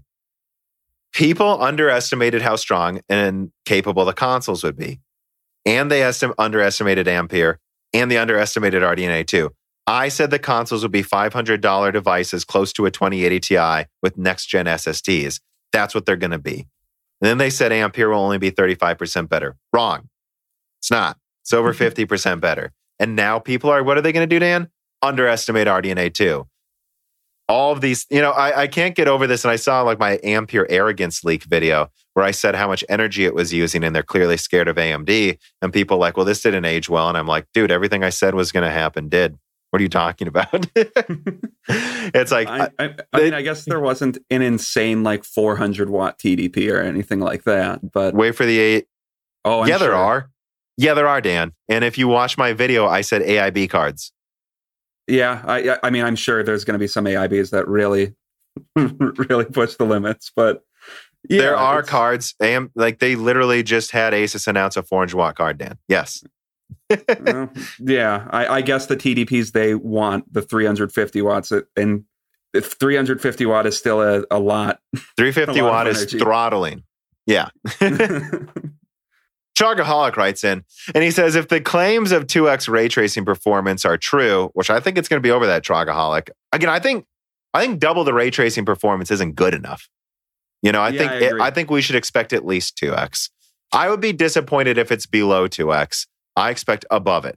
He goes, would you call that an impressive generational improvement? Oh, I guess I just answered your question. No, I expect 2x bare minimum, and I want 3x for us to start saying ray tracing is usable, right? Yeah. He says on top of upwards of 80% raster improvement. Well, it is an 80% raster improvement. The 2080 is a slightly cut down second tier die competing with an overclocked, yes, cut down, but overclocked mega die with 8,700 cores in Ampere. Like, I don't think it's not an 80% improvement, guys. I think we're looking at like a 50 to 60%. Depending on, he says it seems mediocre at first glance. Well, I don't think it does. I think we're back to the good old days, at least the good old days me and Dan are used to, right? Of the 290X and Maxwell. He says, and more importantly, does this leave extra room for Radeon ray tracing tech to be actually impressive? Yes, if it's only 2x ray tracing, I think RDNA 2 may actually compete with it in ray tracing. I'll just say that. I mean, yeah, if we saw like a 3 to 4x improvement in ray tracing from NVIDIA, I think the headline would be, well, at least AMD has ray tracing this time around, where, yeah, now they might be competing with it. And if it's really only 2x increase in Ampere, RDNA 2 might completely compete with the 3080. We'll see. But I mean, again, I think the 1.7 is per SM, and therefore I believe the 3080 will, in effect, be, what would we say then? Yeah, I guess it's the same amount of SMs technically, actually, even though there's more CUDA cores compared to the 2080 Ti. So I would expect the 3080, though, hopefully to be more than that. I would expect that one to be double, at least. Mm-hmm. And I think we should expect triple the ray tracing performance for it to actually be usable in 4K 60. And I've heard that RDNA 2 is like 50% better, roughly, than Turing ray tracing, but that again, they're going to crush Turing. So what is that? Like I think that puts it probably closer to double Turing, whereas I would expect Ampere to be triple. But I also hear that I also kind of hear that at low levels of ray tracing, RDNA 2 may have basically zero performance hits. So, and I don't know how true that is of Ampere. I somewhat suspect that has to be somewhat true, but I don't know. I mean, I don't know why it wouldn't be true unless for some reason architecturally it just has to do a ton of ray tracing. Well, I think they said they can handle some things at the same time, so I don't think so. But okay. Root Knight writes in and he says, assuming that Ampere ends up having a lot of defective cards due to the unreliable Samsung 8 nanometer process and our RMA rates end up in the double digits, do you think NVIDIA PR machine would be capable of successfully avoiding the damage to their premium brand? Well, if any previous generations are anything to go by, the answer is a resounding fucking yes. I mean, that's one thing I also do want to talk about too, is if you listen to the last Broken Silicon with Daniel Nenny, he talked to me about this too, how Fermi just straight up did not follow the design rules of TSMC, and they had crazy defective rates, high power usage, and it was a disaster. And yet, yes, they were able to sweep it under the rug somehow with aggressive marketing and replacing cards for free constantly. And then, I heard the 2080 Ti had like a 50% failure rate in its first month, and yet no one seems to remember that. And they just talk about AMD drivers because AMD had a month of bad drivers, let alone cards that fucking don't even work. So yeah, I think they could get over it. And I just think that's something to watch out for because at these power usages, I'm telling you guys, the reason availability is bad is because Samsung's still trying to ramp up decent yield rates with this custom node. And I would be worried about how many of these, 3080 availability is going to be bad and it's cut down 20% from the full die. I would worry about reliability a bit with these cards. I just would. I hope I'm not saying it will be unreliable, but I'm saying I've seen this before with NVIDIA a few times. Yeah, I mean, fuck. How many? I think I RMA'd that 560 Ti I had twice. We had to RMA it for another dude. We sold it to someone else after it being RMA'd, and then I helped him re-RMA it with my account just because I felt bad. And we had friends that also had to re-RMA their cards. So yeah, can they maintain a high brand, high opinion of the brand? Yeah, they've done it before for some reason. Hopefully it doesn't happen this time around. Hopefully they don't get away with it scot-free if it happens this time again. Yes. Yeah. All right. Let us move on to story number 4, which is really just continuing the discussion. Lenovo also lists NVIDIA GeForce RTX 3070 Super. So, quoting from Video Cards, just hours after we were informed about the GeForce RTX 3070 Ti 16 gigabyte, I don't know where he's hearing that from. It was a listing on Lenovo's website. A new graphics card has also been spotted from Lenovo. God, Lenovo leaks half of the crap now. I swear to God, Dan. This time around, we have the first super model from Ampere series, the GeForce RTX 3070 Super. Like we noted in the previous story, Lenovo's listing is often inaccurate. The same company once listed the GTX 1180, which, as you may already know, never launched under such a name. However, there is a chance that Lenovo has unintentionally released information that should not go public. So what I'll say is, as people know, I've been told there aren't any TIs and Supers planned for the foreseeable future, that they made powerful cards price aggressively, that the different Q-to-core counts will probably just be used in Quadros and mobile chips. So if they are accidentally listing these, which again, they listed a GTX 1180 before, it's almost like, what, is NVIDIA asking them to fuck with people? Maybe. I mean, it seems like they're kind of doing that. I would assume these are just OEM-only versions because I'm just telling you, one of my most reliable sources says that's not coming. Although, again, I have been told there's a 3070 16 gigabyte, 100% confirmed, basically, that is coming and they want to launch it right when RDNA 2 comes out, like in November, and that there is likely a 3080 20 gigabyte. Although I've been told mixed information from a couple sources. The one I trust the most says 3080 20 gigabytes likely, although not confirmed. The 16 gigabyte 3070 is confirmed. And I've said this since I've mentioned these models. They made a 1060 3 gigabyte that had a couple SMs disabled compared to the 1066 gigabyte.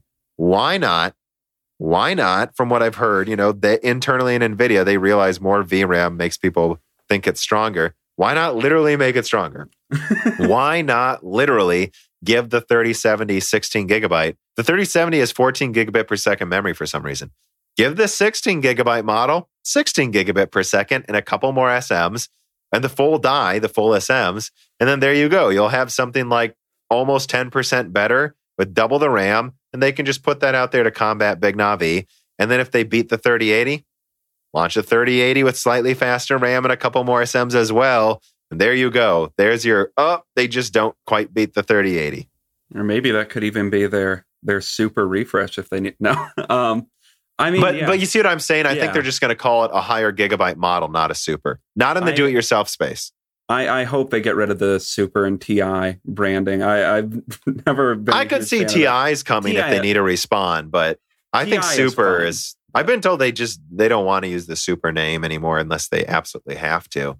And again, they can change their mind. Maybe they will, but I just don't. This early too. Again, it's like if anything, it's like I know there's a bazillion versions of the 1650 in mobile. So maybe these are just OEM only versions. That's the only other thing I would say. Yeah, I mean, it seems like Lenovo is just constantly putting out fake graphics cards for some reason. So I don't know how much weight you can put on anything, any of these leaks. 0x000FF4 writes in and he says, do you think there will be an Ampere Titan?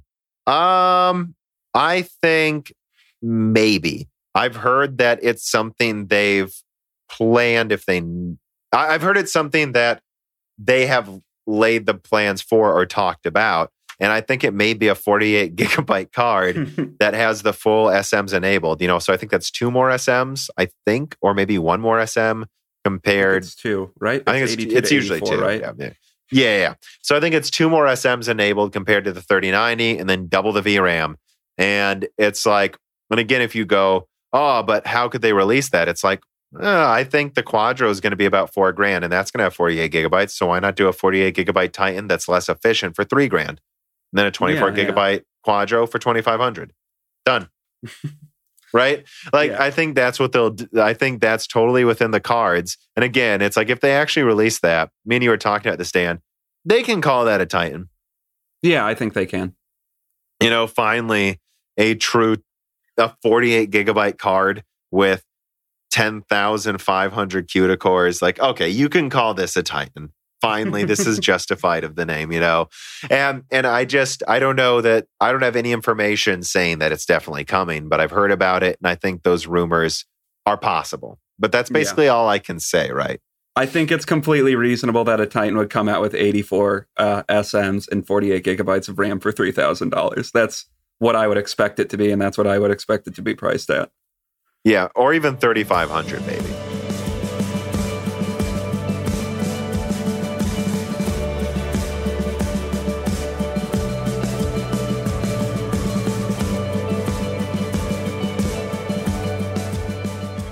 Gosh, Reese, why does Windows 10 Professional have to be so expensive?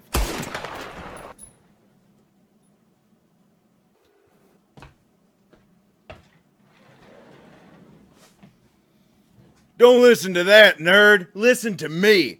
You can get all the great Windows and gaming keys you need at CDK Offers. I have a plan.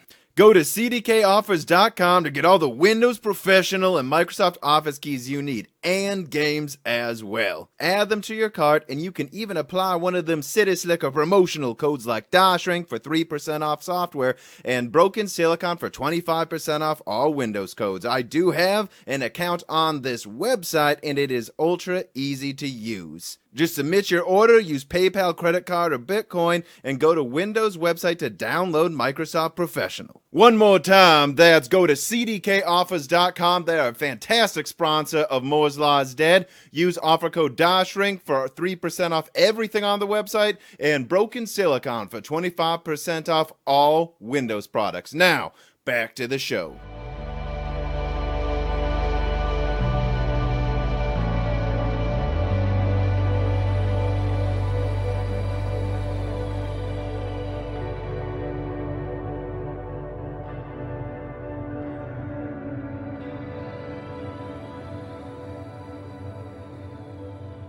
Yeah. B. Steiner writes in and says, with AMD's complete silence recently, are they really sandbagging, or will there be a long delay for RDNA 2 after NVIDIA launches the 30 series? Sometimes no news is good news, but sometimes no news means nothing's happening. I mean, that's an entirely fair point. I would just say that I agree. It has to be one or the other, pretty much. But Yeah. I'm leaning towards the other, the strong one. That I don't think it's going to beat Ampere, but I think it could be almost assuredly more efficient, more reasonably priced, and compete in the high end again. And I think that based on what I'm told, that if they really wanted to, they could launch these early October, but it's more likely late October or even November.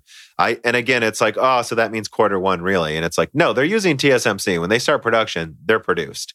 And so I think, I think you're getting RDNA 2 this year. I just don't think you're getting it before November, really. Yeah, that makes sense. And I don't think they have nothing. Perkelman, the head of Radeon marketing, tweeted like, did you see that, Dan? Like someone said, there's no way a tech tuber a tech person on Twitter said there's no way AMD can compete with this. And he does this every now and then. He just responds with like, I don't know.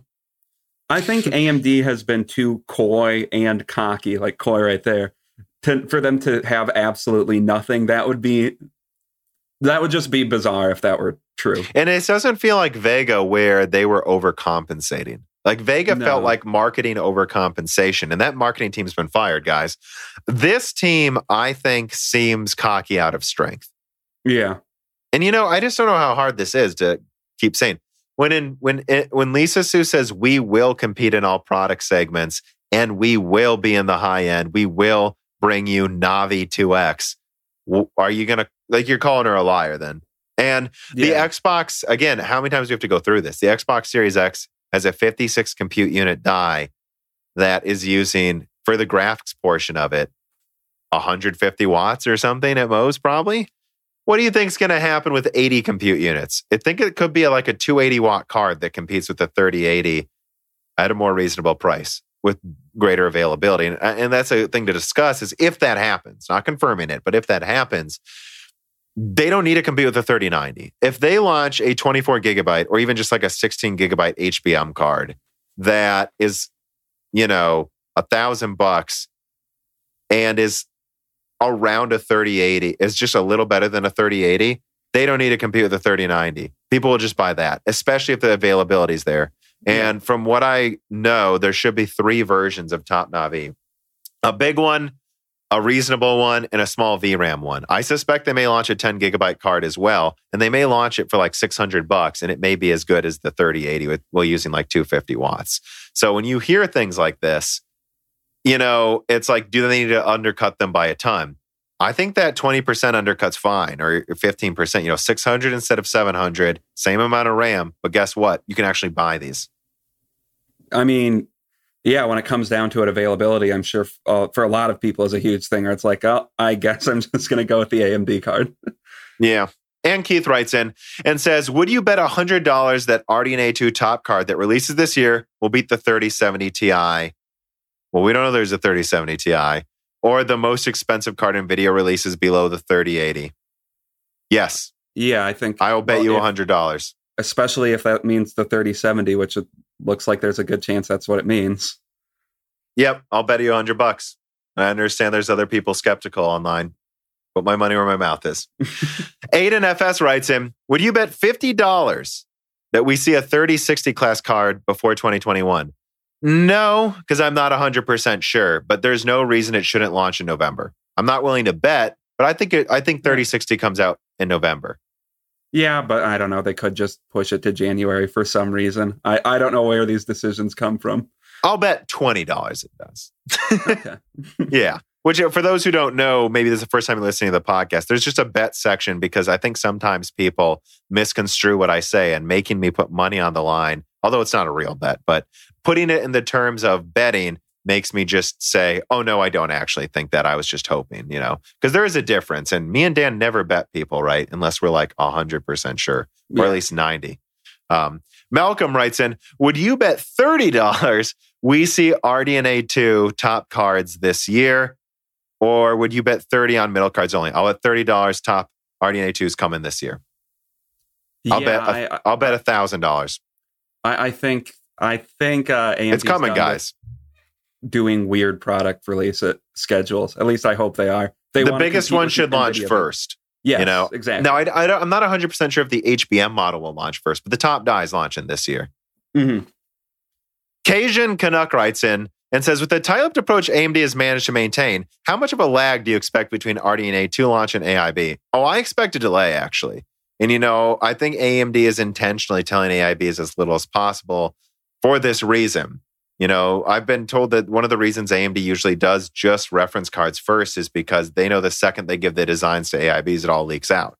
Yeah. Which is probably what was happening with those Ampere leaks half the time, by the way. Although, again, the AIBs didn't even know the correct specs. It was hilarious. They just knew the thermal design they needed to do and the shape of the die. Yeah. But yeah, so I mean, I'm not going to put money on any amount of weight, but I think AIB cards are going to probably, they might be a while later, Yeah.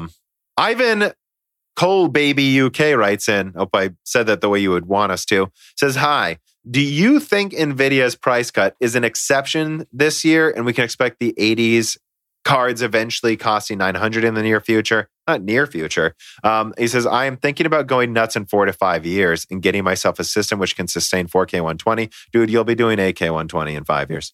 With HDR, RTX cracked full on and wanted to know if a $2,000 budget will be realistic for building a top spec PC with this target in mind. Yeah. Oh, with 4K 120, a $2,000 budget in 5 years? Yeah. Yes. Maybe even a laptop, dude. Dude, things aren't slowing down. Things are getting better. We're accelerating here, baby. We're getting there. We're getting through it. I think, me and Dan are snapping. I think we'll at least be accelerating for the next couple years, at least. Maybe we'll hit a wall eventually. I think we're gonna. Eventually. I think this year is gonna be a very big one, but I wouldn't rule out next year being close to as big, and the following year being bigger than what Turing was. So I think we're still at this accelerated pace for the next 4 years, is what I would say. Yeah, I mean, I hope so. A wall you'll always hit a wall eventually. I mean, it seems like, it might just accelerate for a long time, especially with TSMC's nodes. Like, it looks like we're seeing all nodes all the way out to 2023 now. So yeah, probably at least 3 years it will accelerate. Which brings us to story number 5. TSMC has reportedly secured orders for its 2 nanometer node. Samsung may not beat its foundry rival until 2030, claims a report. Coming from WCCF Tech, a fresh report from Digitime states that TSMC has reportedly determined that Hsinchu Baoshan will be a center for the development of its 2 nanometer technology. Well, it's not confirmed which clients have managed to secure orders from TSMC for 2 nanometer, which I guess, they're just taking them this early because everyone wants it. They know they'll want it. The report does mention that it might be none other than Apple. Oh, I think we can say it's Apple. The Cupertino giant has already been reported multiple times to give 100% of its 5 nanometer orders to TSMC, and it looks like the same thing will be repeated once Apple prepares its custom 3 nanometer SoC. Samsung, on the other hand, cannot seem to catch a break. The Korean, they got one from Ampere, guys. The Korean manufacturer apparently lost Qualcomm's 5 nanometer orders to TSMC.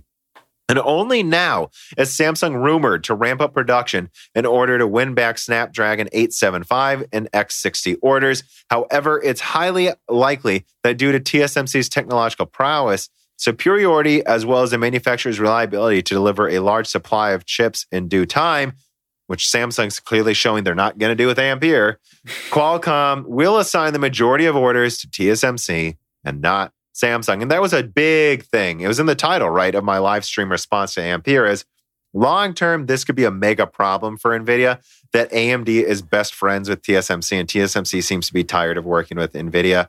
Yeah. That right now they're like a node behind.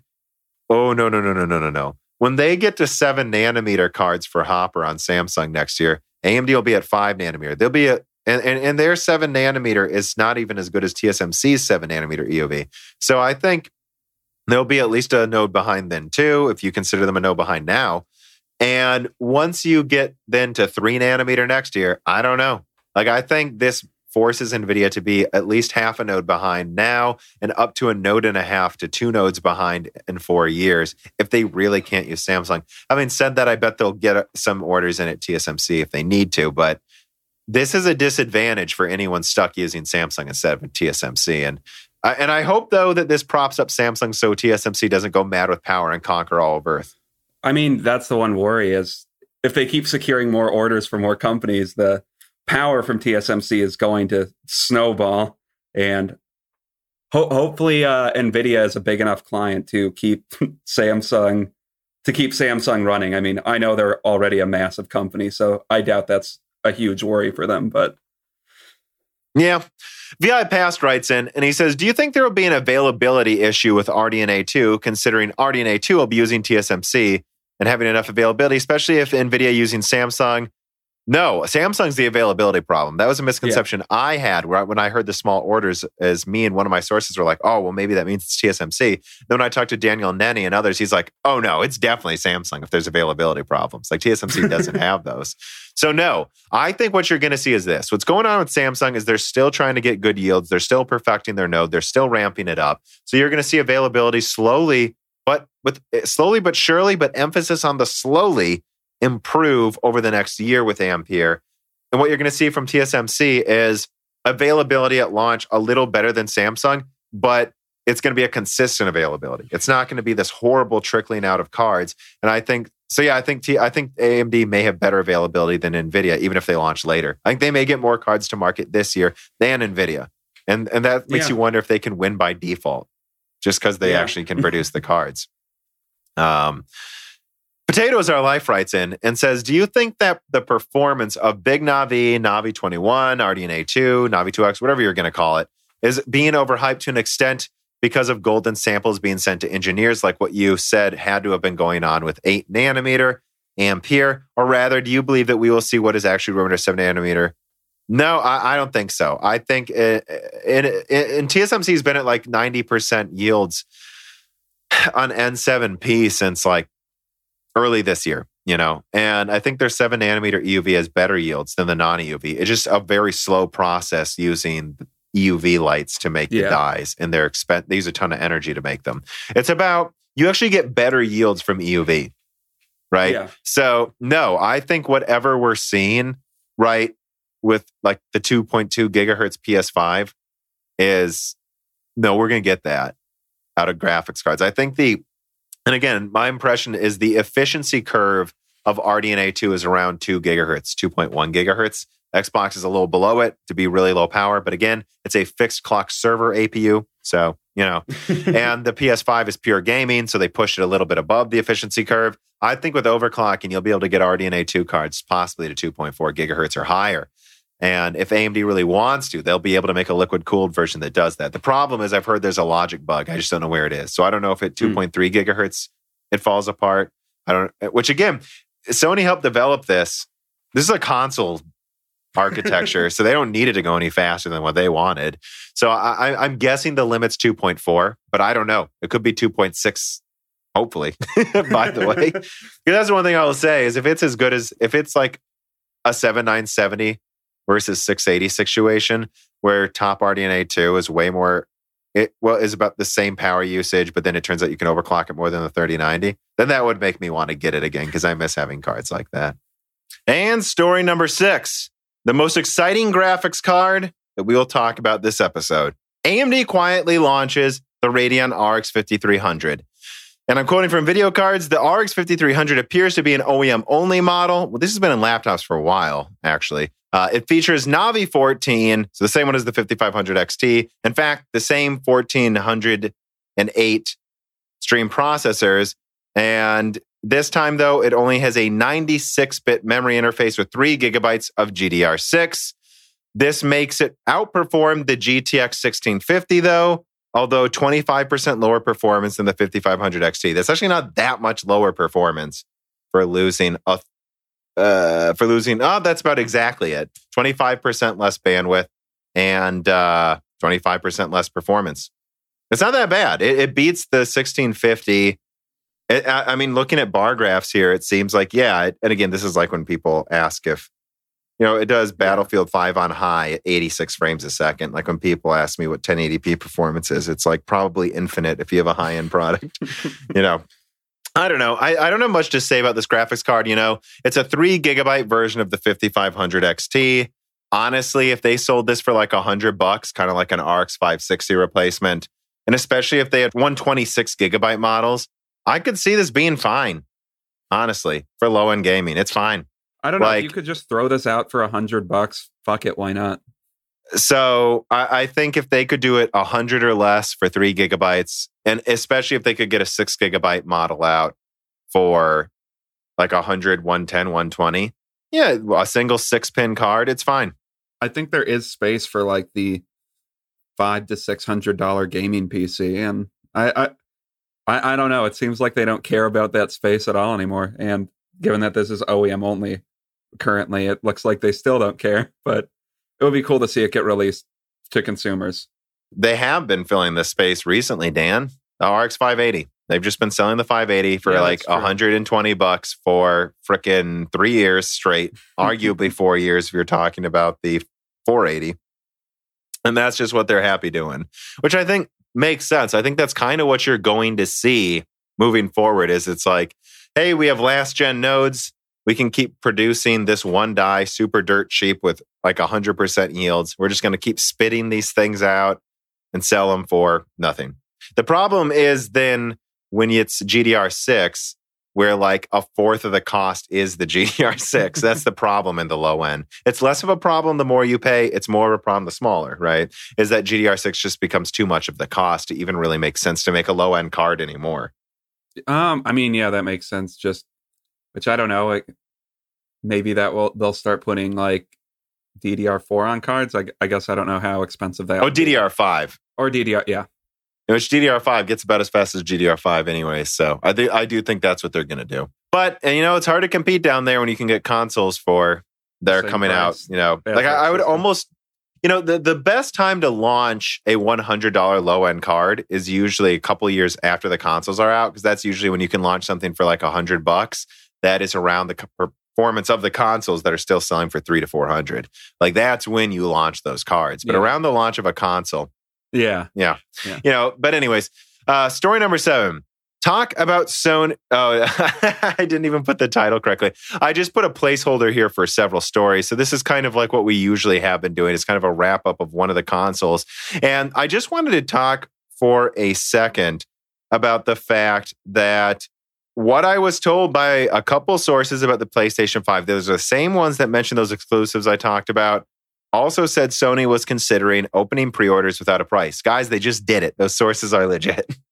Well, and let me quote too, right? I'll quote from The Verge. Sony announced the latest step in its dragged out PlayStation 5 reveal, with the company opening online registration to possibly receive an invitation to be one of the first to pre-order the console directly from PlayStation. The news is, of course, conspicuously absent of details like a price or release date for the PlayStation 5, as Sony continues its excruciatingly slow game of cat and mouse with Microsoft over who will blink and announce an actual cost for its next-gen console first. So here it is, guys. I said they were considering announcing pre-orders without a price. They did it. This is getting kind of ridiculous at this point, but hopefully we'll see a price from them this month. I don't know. Again, as I've said earlier in the episode, we're focusing on Ampere and Tiger Lake this week. Yeah. And next week, I was hoping with my next guest, who does a lot of analysis of PlayStation and Xbox stuff, to discuss their business decisions and strategy for next gen in depth. And I remember talking to him a week ago. They'll announce stuff by early September, right? Like they wouldn't keep, but what I've heard is there's a rumor that Sony is going to just go first with an aggressive price and pre-orders, possibly somewhere between September 4th and September 9th, which means, guys, I hope it's September 4th, because I'm not trying to release this podcast Thursday every week, but if Sony does a show, on Wednesday, and my guest is someone who analyzes PlayStation and Xbox stuff, we're going to do it Wednesday and release it Thursday. Sorry. Yeah. Which at that point, you start to wonder if we should move it to Thursday, right? But and if they have a September 9th show, they're all of these tech companies seem to be kind of just saying them really like right before they're having these conferences. But if there's a September, we're seeing 9th, this with AMD and Nvidia too, holding things close to their chest. Yeah, and I think part of it is with COVID, it kind of just allows them to play.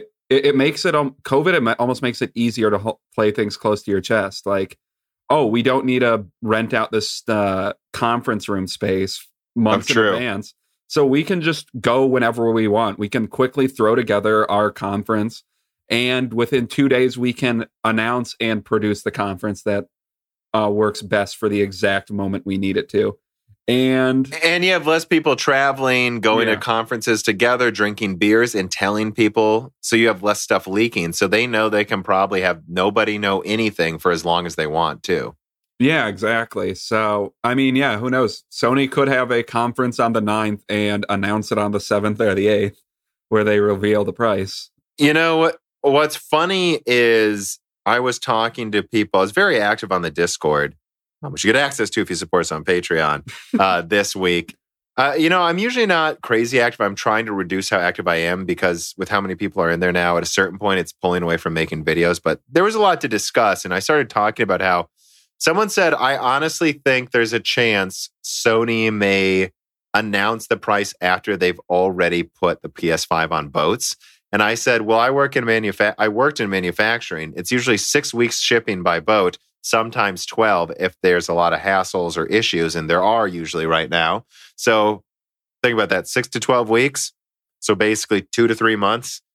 So if it's going to launch in November, there's a chance they may announce the price after the consoles are on boats. There is actually a chance. They might already be on boats based on that. They've been producing them since June. Yeah. So, and I believe the PS4 started shipping in September.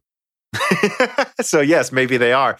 But shipping costs are up and there are allocation issues right now. All supply chains are stressed. So you wonder if almost they are there. I think they would have announced the price sooner if they needed to. Don't get me wrong. But you almost wonder if Sony's like, hey, look, we don't even know how much our shipping cost is going to be. So let's wait to find that out before we announce price. Screw it. The longer we wait, the longer we know the exact price of each console, how much it's going to cost, really, for us to ship these. So why don't we just wait as long as we can?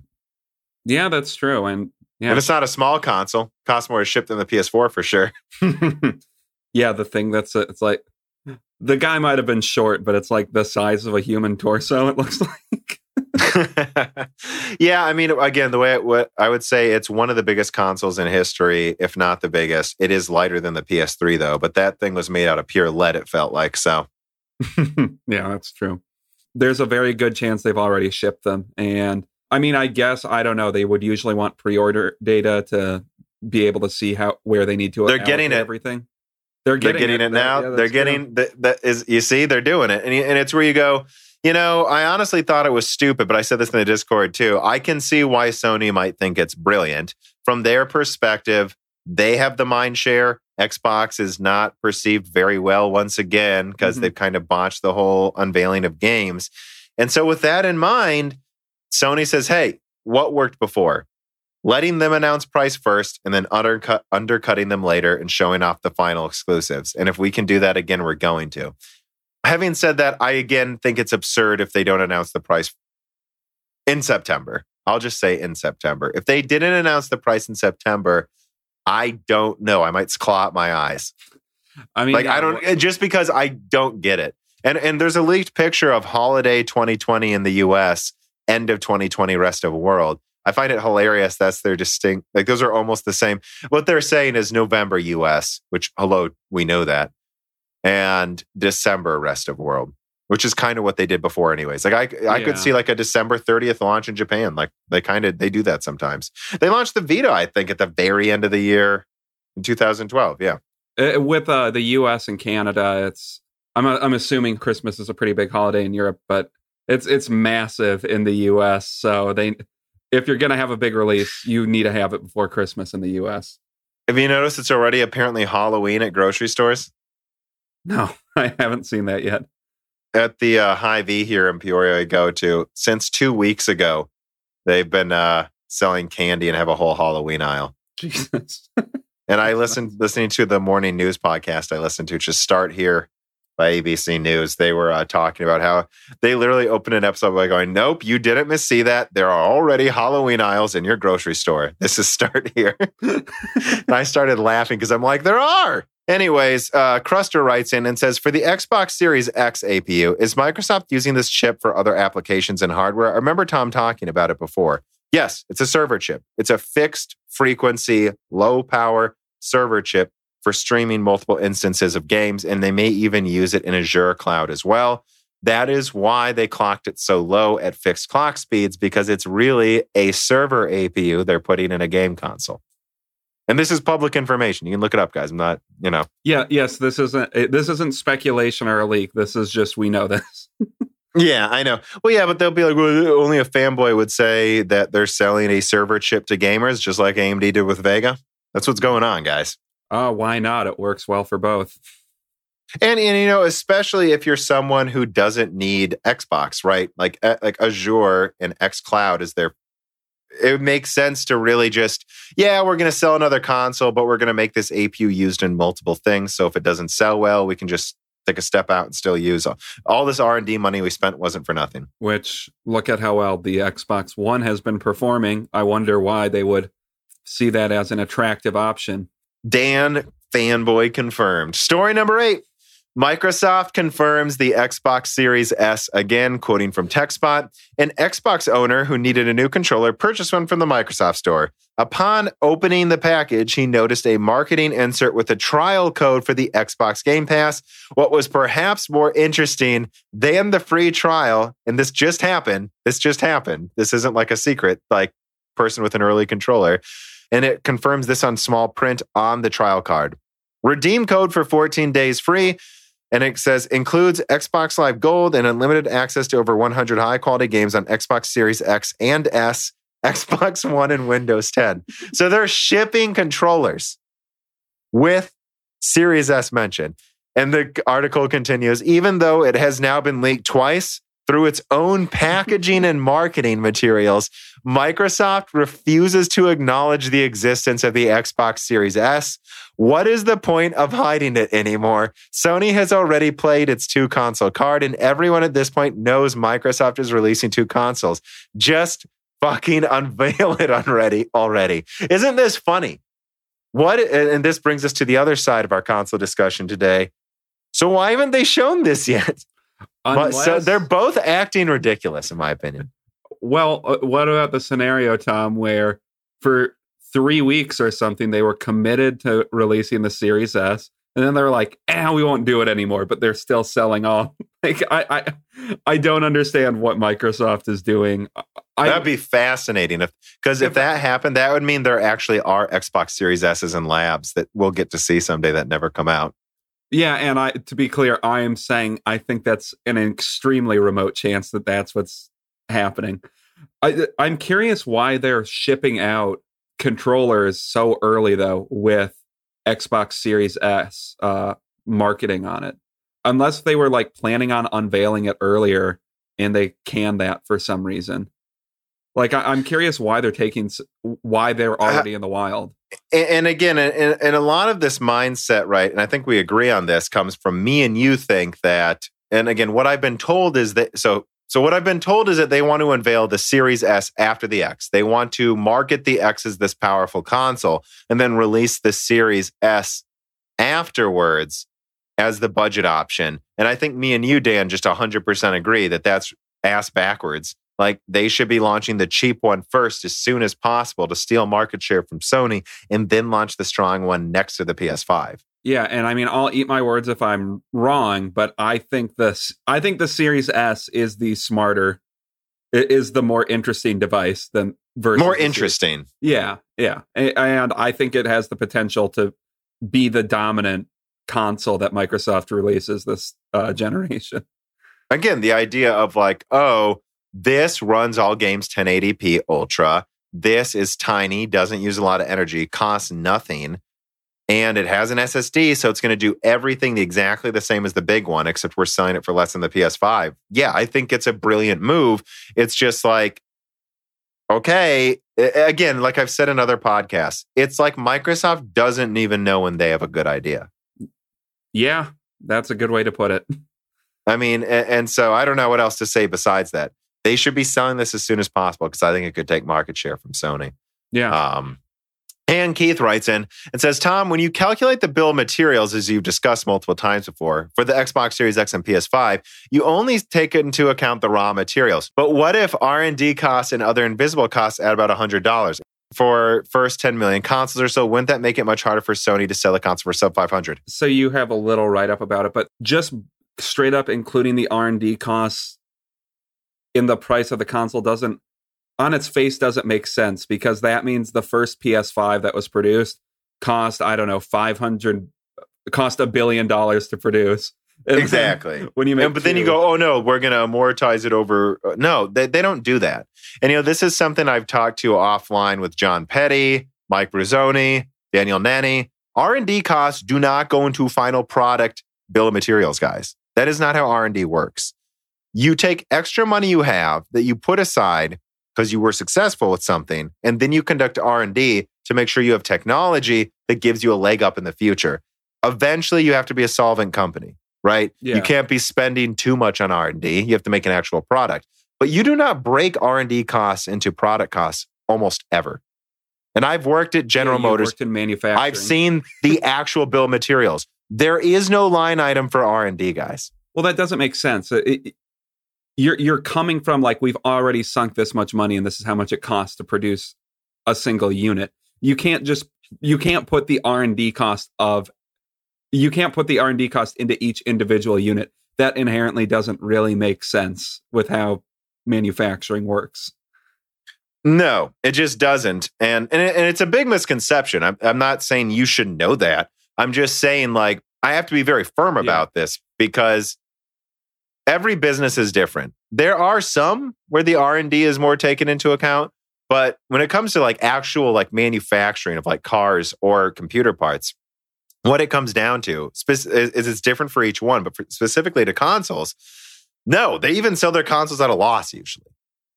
Not even taking account into R&D, but they make a bunch of money on the software and the online services, and so they make up the R&D costs in the back end. And that extra money Sony put into developing their SSD with Marvell, you would say actually, Marvell, for instance, is also going to make them money in the server space. Space when they're selling enterprise versions of that SSD. And when Sony put money into Blu-ray, they get Blu-ray licensing fees for decades now. From their perspective, they got a console that you didn't have to use multiple discs with. This is why they do this. Now, Xbox is paying Sony for each Xbox sold because they have to put a Blu-ray player in it. Yeah. That's why Sony put in the R&D for the Blu-ray. They didn't divide up. It was just the cost of the actual Blu-ray player for the bill of materials for the PS3. And if you look at Sony's history, they have they're highly interested in developing IP. Like, they do this constantly. I think that's where they make a lot of their money is IP they create from, or just IP and patents they probably co-sign that with other companies like Blu-ray. I mean, maybe some stuff with RDNA too. We don't know. They co-develop stuff constantly. Because they're working on some kind of competitor to 3D X-Point, I've heard right now. They actually hold a lot of patents in tape drives that are still used in like archival PCs, by the way. Oh, like yeah, tape, like VCR tape looking things that can hold like 500 terabytes. Like, they work on that stuff. Yeah. So when it comes to answer your question directly, and I take other things into account. I take into account risk. I take into account yields. I take into account... guys, my job was literally to account for bill of materials sometimes. So I'm not just putting raw materials, guys. When I say the PlayStation 5, to directly touch on what I know you're referencing, when I say the PlayStation 5 costs $450 to make, it could cost less. I account for risk. And I even add some fat on top of that. And I think there's no way it costs more than $500. No way. And they're willing to sell it at a loss. So this idea of a $600, again, like going back to what I said earlier, everyone underestimated the consoles. Then everyone underestimated Ampere. Now everyone's underestimating the console price and RDNA 2. Stop. They're all impressive. It's kind of like what we said when we were talking to Tech Deals. And he brought up a good point, which is basically whether it's a console or a next-gen PC, 2020 is one of those just transition years where there's everything before it and everything made after it. Everything made after it is going to crush everything before it. That's it. That's how technology works sometimes. Yeah, I know. It's like when we were talking about how the PS5 looks like in some ways it could revolutionize how games are rendered. It's like people are saying, so you think PCs are going to become obsolete? Well, no, they're not. NVIDIA just unveiled Ampere, which might just completely negate that advantage that Sony has with the PS5 I/O. I doubt you'll just need that though. Yeah, you'll need that card, but they will need that. Yeah, and it's like, well, what is RDNA 2 going to do? RDNA 2 is in the PlayStation and Xbox. So what do you think? AMD will have it, guys. Yeah. Anyways, moving on to story number 9. World of Warcraft Shadowlands minimum system requirements call for an SSD. Not recommended, guys. Minimum. And to quote from PC Gamer, the minimum system requirements for the upcoming World of Warcraft Shadowlands expansion has been revealed, and they're fairly unremarkable, but for one point. You'll need 100 gigabytes of storage space, which is an awful lot, but still nowhere near the maniacal 200 gigabytes of Modern Warfare. But more importantly, Blizzard wants that storage space on an SSD. So I had to include this. There it is, guys. This is a mainstream game, not in 2021, but in 2020, where the minimum requirements are an SSD. I mean, it's coming, guys. Yeah, and of course it is. Like hard drives are a different technology than SSDs, and SSDs are way better than hard drives for the uses of gamers. We're going to need to switch to SSDs completely at some point. Well, and it's funny because I think gamers were kind of surprised the consoles aren't using hard drives this gen. But from the perspective of programmers I've talked to, they were like, oh, I was surprised the PS4 didn't have an SSD. I mean, if you were to ask me back then, I would have said, make the console $100 more and give it half the capacity if it means it gets a goddamn SSD, because we can make games run twice as efficiently if we could just stop using hard drives. Yeah, and if we could just eliminate hard drives from the equation, yeah, games would just be better now. And Microsoft and Sony are kind of forcing the hand of the PC market. Like they're going to have to adapt too, because both of the market leaders now for gaming have SSDs in their consoles. And again, it is actually directly comparable to multi-core that happened. It was like, I remember it, right? The year the PS4 and Xbox One came out, right? With their 8-core CPUs. What happened? I guess 7 cores technically with the PS4. What happens? That is when Battlefield 4 came out, and there were tons of people complaining their i5 couldn't do 144 hertz anymore. And it's like, yeah, I know, because now you need that many threads, guys. Yeah. And they're running it on a 1.6 gigahertz 7-core at 60 frames. So what do you think is going to be required for double that frame rate? You're going to need that many cores clocked higher or less cores clocked really fast, which if you had an i7, you were fine. But yeah, it's happening again.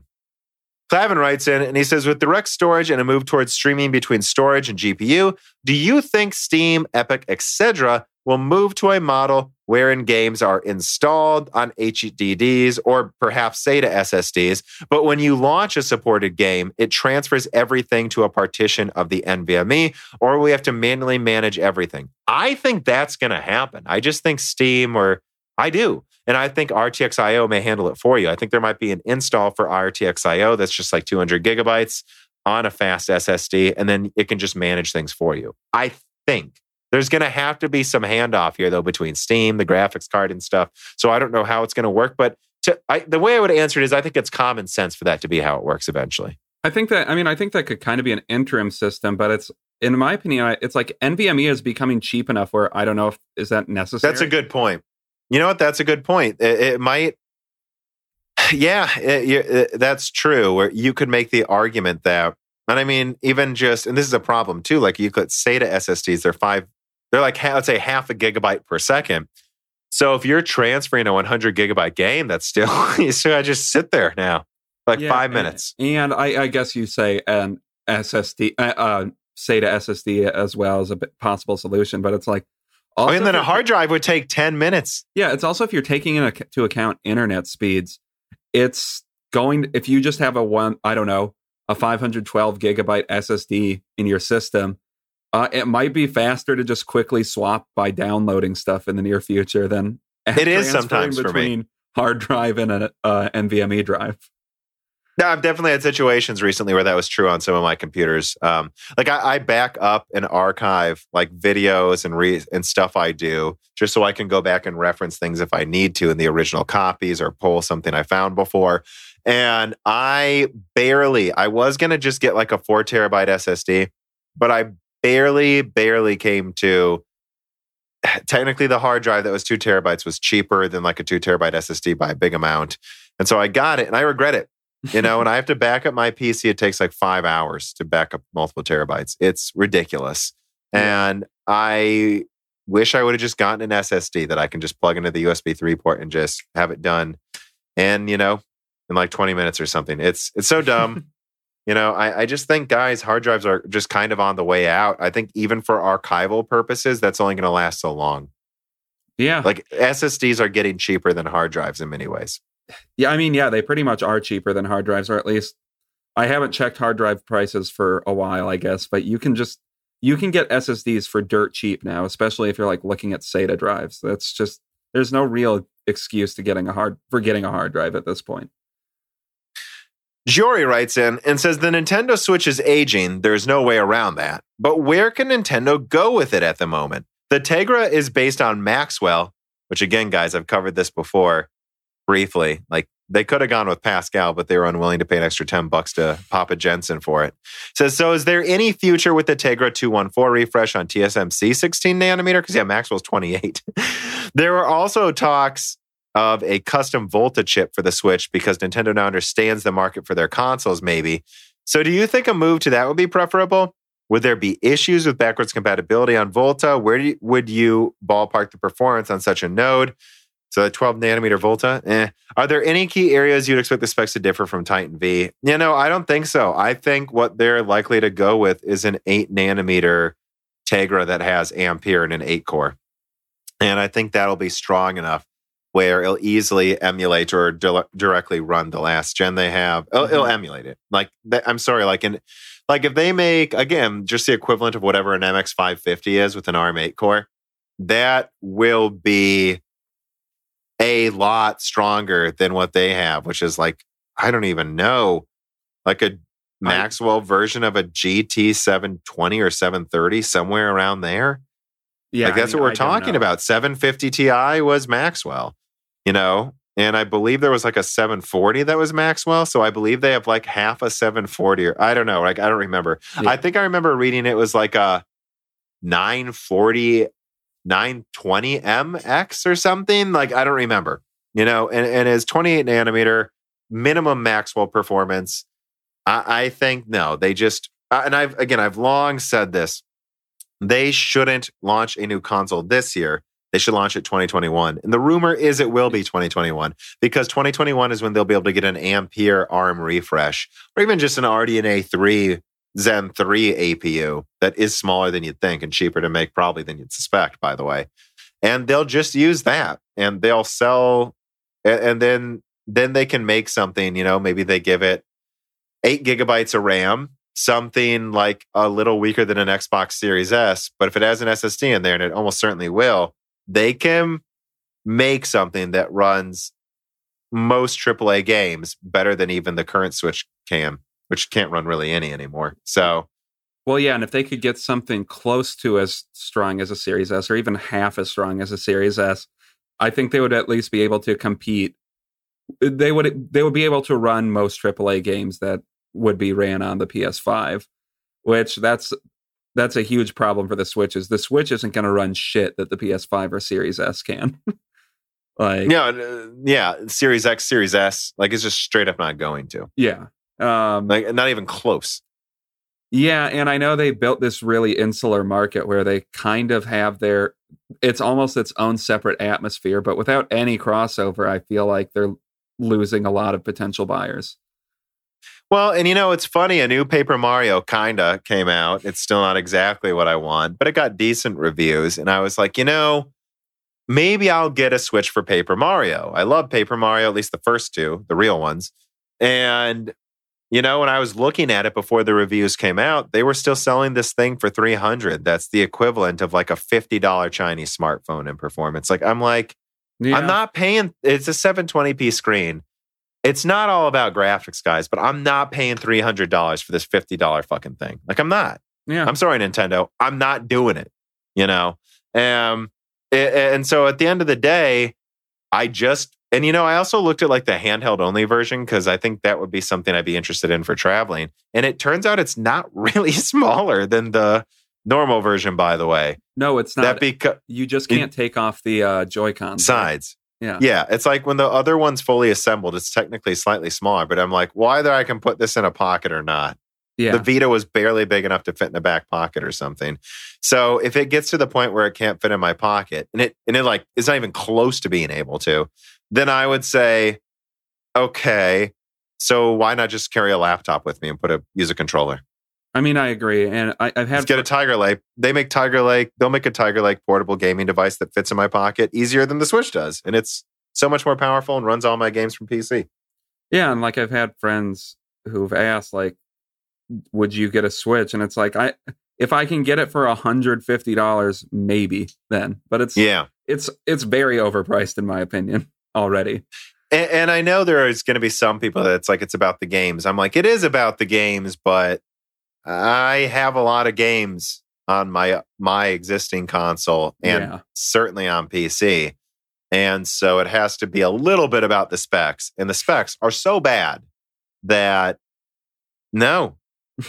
No. Let's see here. No, wait. All right. Story number 10. Nintendo Switch Joy-Cons get over-the-air charging with PowerCast. Quoting from Tom's Hardware, say goodbye to docking your Joy-Cons to recharge them. The PowerCast's latest wireless charger makes it possible to refill your Joy-Con controller batteries without a physical connection using their wireless charging grip. Now, I'm not going to keep reading this, but I just added this not because I'm going to get this, but I think it's fascinating. We have a controller that's charging wirelessly from the stand. And I think stuff like this is the future of energy, where we may walk into and I know this is crazy futurism, but we walk into an airport, our phones are charging when we walk in the door. Well, and if you can like transmit the energy at a different enough like frequency, then signals are being broadcasted over. Yeah, it wouldn't interfere with anything, and that would be dope as hell. And I mean, I could see in the next 10 years, even at least getting to a space where you can put a charging obelisk, let's say, on a table, and anything within 20 feet charges slower. And if you put it right next to it, it charges fast. Yeah, I'm curious what like the range on the Joy-Con thing. So what I'm looking for too, to see how close we are to this Dark Mirror episode. Black Mirror. Oh, sorry, Black Mirror. It looks like it's got to be about within a foot. Okay, so not super. But yeah, I mean, I agree. It's still interesting though. It's not a pad. It's literally wirelessly charging if it's close. Yeah, I mean, and that was the next step past those pads. And yeah, I think this is. I think you're absolutely right that this could be the future, and that's how the Satanists are going to get us, Tom, with our power obelisks. That's right. That's when the lizard people come for us and control us from their pizza parlors. Tyra writes in and says, "Hi, Tom. I got a conspiracy theory question for you." Oh, perfect timing. But it's something I wondered for a while now. Do you believe there is any possibility NVIDIA screws up their own drivers for past generations on purpose to promote people buying new cards? I say this because many games that I pick up to play again after months or even years, I notice worse performance than I remembered. And the only thing I changed in my system was driver updates. Tested it myself. Going back to older drivers actually increases performance. One special case was Assassin's Creed Odyssey with new drivers. I was getting low performance because I was sitting at around 50% GPU usage. And after older drivers reinstalled, 90% GPU usage, I got a massive boost in FPS. Yeah, I'm going to be honest. People call me an NVIDIA hater, but I don't think they do this. I think it's mistakes that they're not testing older cards as often anymore when they put new drivers out. And if they were doing some planned obsolescence scheme, why would it be older games? I think your theory that maybe they're just screwing stuff up with older games with their new drivers because they're not focused on them anymore sounds more realistic than intentionally messing with them. I mean, I haven't tried it with AMD drivers. Maybe that's the case with AMD drivers as well. Well, yeah, and let me say this too, guys. I guess it was a few months ago at this point, did a review of the GTX 583 gigabyte, and they added DirectX 12 support to it. And this is a 10-year-old card. That's pretty nuts that thing can run the newest games, even if some of them not as well. Although it actually was able to run the Division 2 in full 1080p at low settings, which would have been ultra at the time of the 580 for sure. And it was about 50 frames a second. It was hitting 60 in some areas. So, no, I mean, I don't think they would do stuff like that and then also nerf these cards. I just think some architectures are more likely to have issues. Or I don't know which card you use, Tyra. If it's Kepler, it doesn't surprise me. I've heard Kepler was overly complicated to utilize. That frankly just wasn't a very good architecture. But that, they're still supporting Fermi, kind of. I mean, they've got legacy drivers that work. And I just think it comes down to incompetence is too strong a word, but they're focusing on the newest stuff. And I don't think it's intentional. I don't think this is an Apple situation. Yeah, I agree. And I don't want to call it incompetence. It's just you focus on what matters. And it's the new games that matter. All right. Ikes writes in and he says, is a 120 compute unit Big Navi feasible? It's a very short question. A 120 compute unit Navi, yes, but it's unnecessary, right? It's better to have 80 compute units at 2.2 gigahertz than 120, I think. Well, yeah, I mean, that's what Arcturus is, right?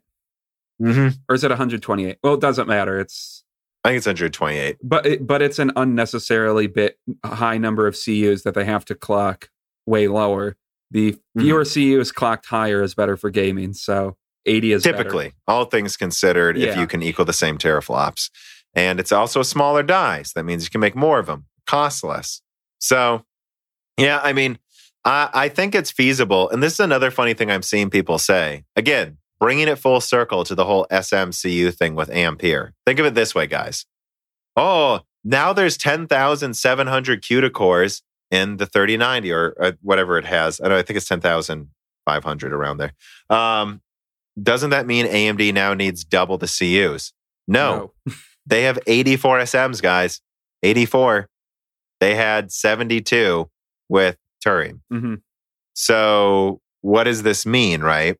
Not that much. That still means 80 compute unit Navi, assuming it has the performance it sounds like it has, can compete with an 84 compute unit, or at least a cut down one, a 72 SM RTX 3080 just fine. It's on a superior node too. They have less cores clocked much faster with higher utilization. NVIDIA's going for almost their own version of Vega, frankly.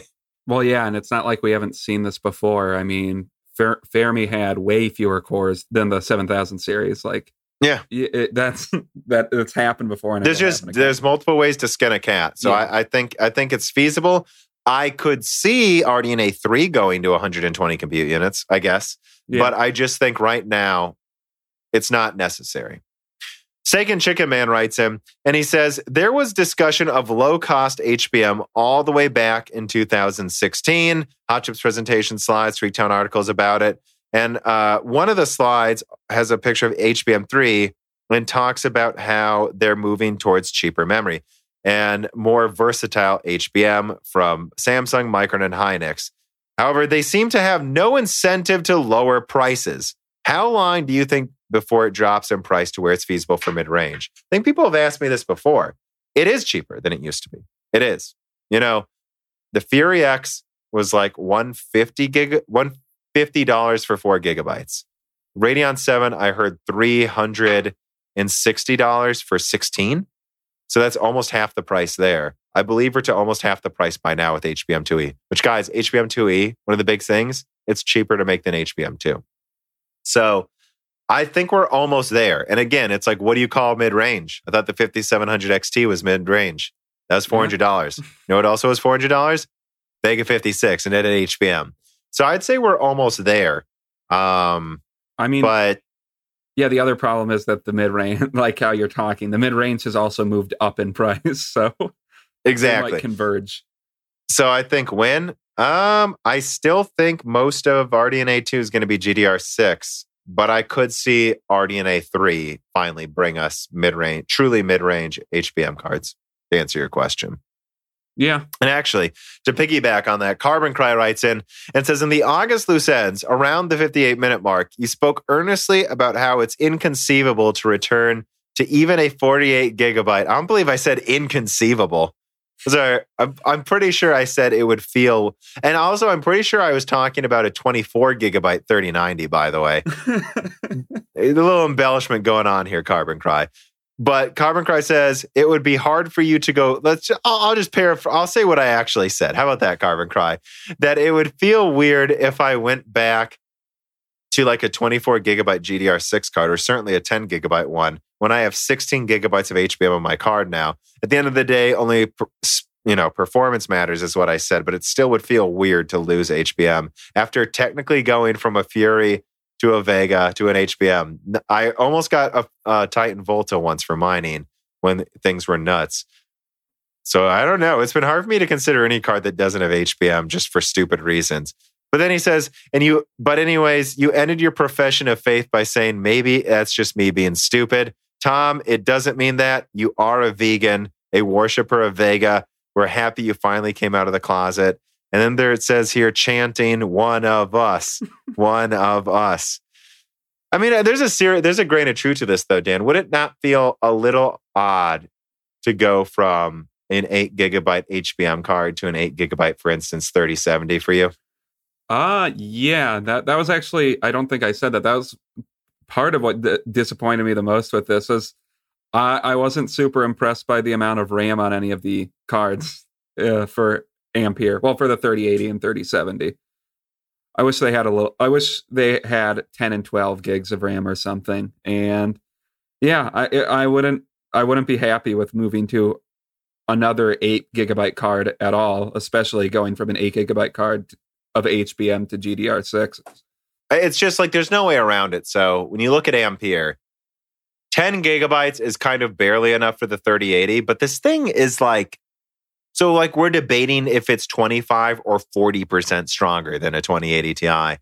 And yet it has 10 gigabytes. Like that's, yeah, you almost, I really wonder if they should have just made it 800 and given it 20 gigabytes. Yeah, I mean, it's weird because the 2080 Ti has 11, right? Yeah.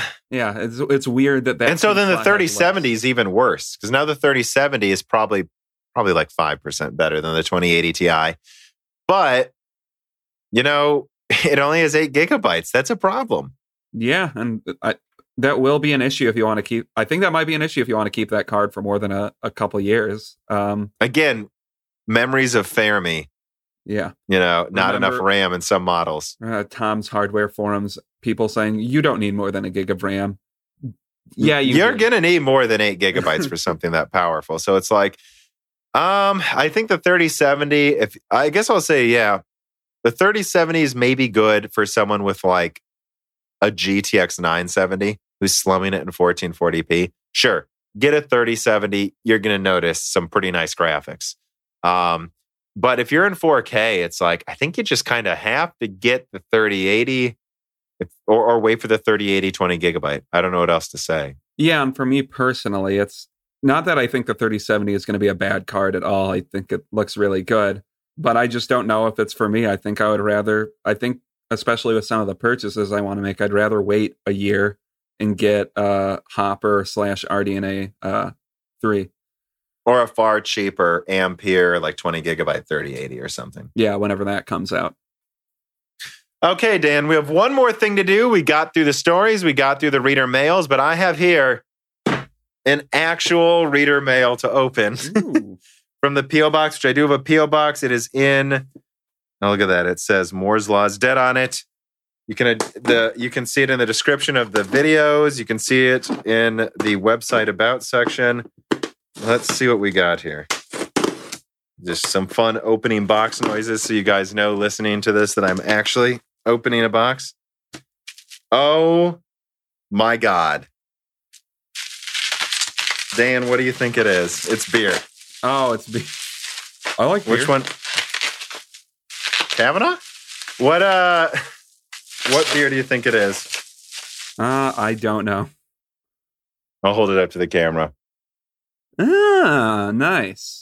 Final Absolution. I can only get it from one bar in Warren, Michigan. It is by far my favorite beer. And he just gave me... he gave me an 8-pack. Indeed, it was dead fishy. The guy who was talking in the beginning of that you did not kill one of his fish. Man, thank you. I mean, this is my favorite beer. We'll have to definitely... the real reader mail bet should have been who wants to bet money on if all these will be drank before the next loose ends. This is a problem. Next loose ends, I mean, there's a chance. There's a chance there might be one left. No, that you should try to save at least one. I agree. Maybe I'll save one for you, Dan, when you're here for Thanksgiving. Maybe. They last that long. All right. Well, that's all of it. Is there anything? I mean, it's another long episode. We've talked about this, how we may do more episodes that are shorter in the future and skip guests when we need to and blah, blah, blah. But it is what it is. Another extra long episode coming out a day late because that's how the news worked out. We hope you enjoyed it. There will be much more coverage soon. Dan, do you have anything else to say? No, I think I've talked enough. So.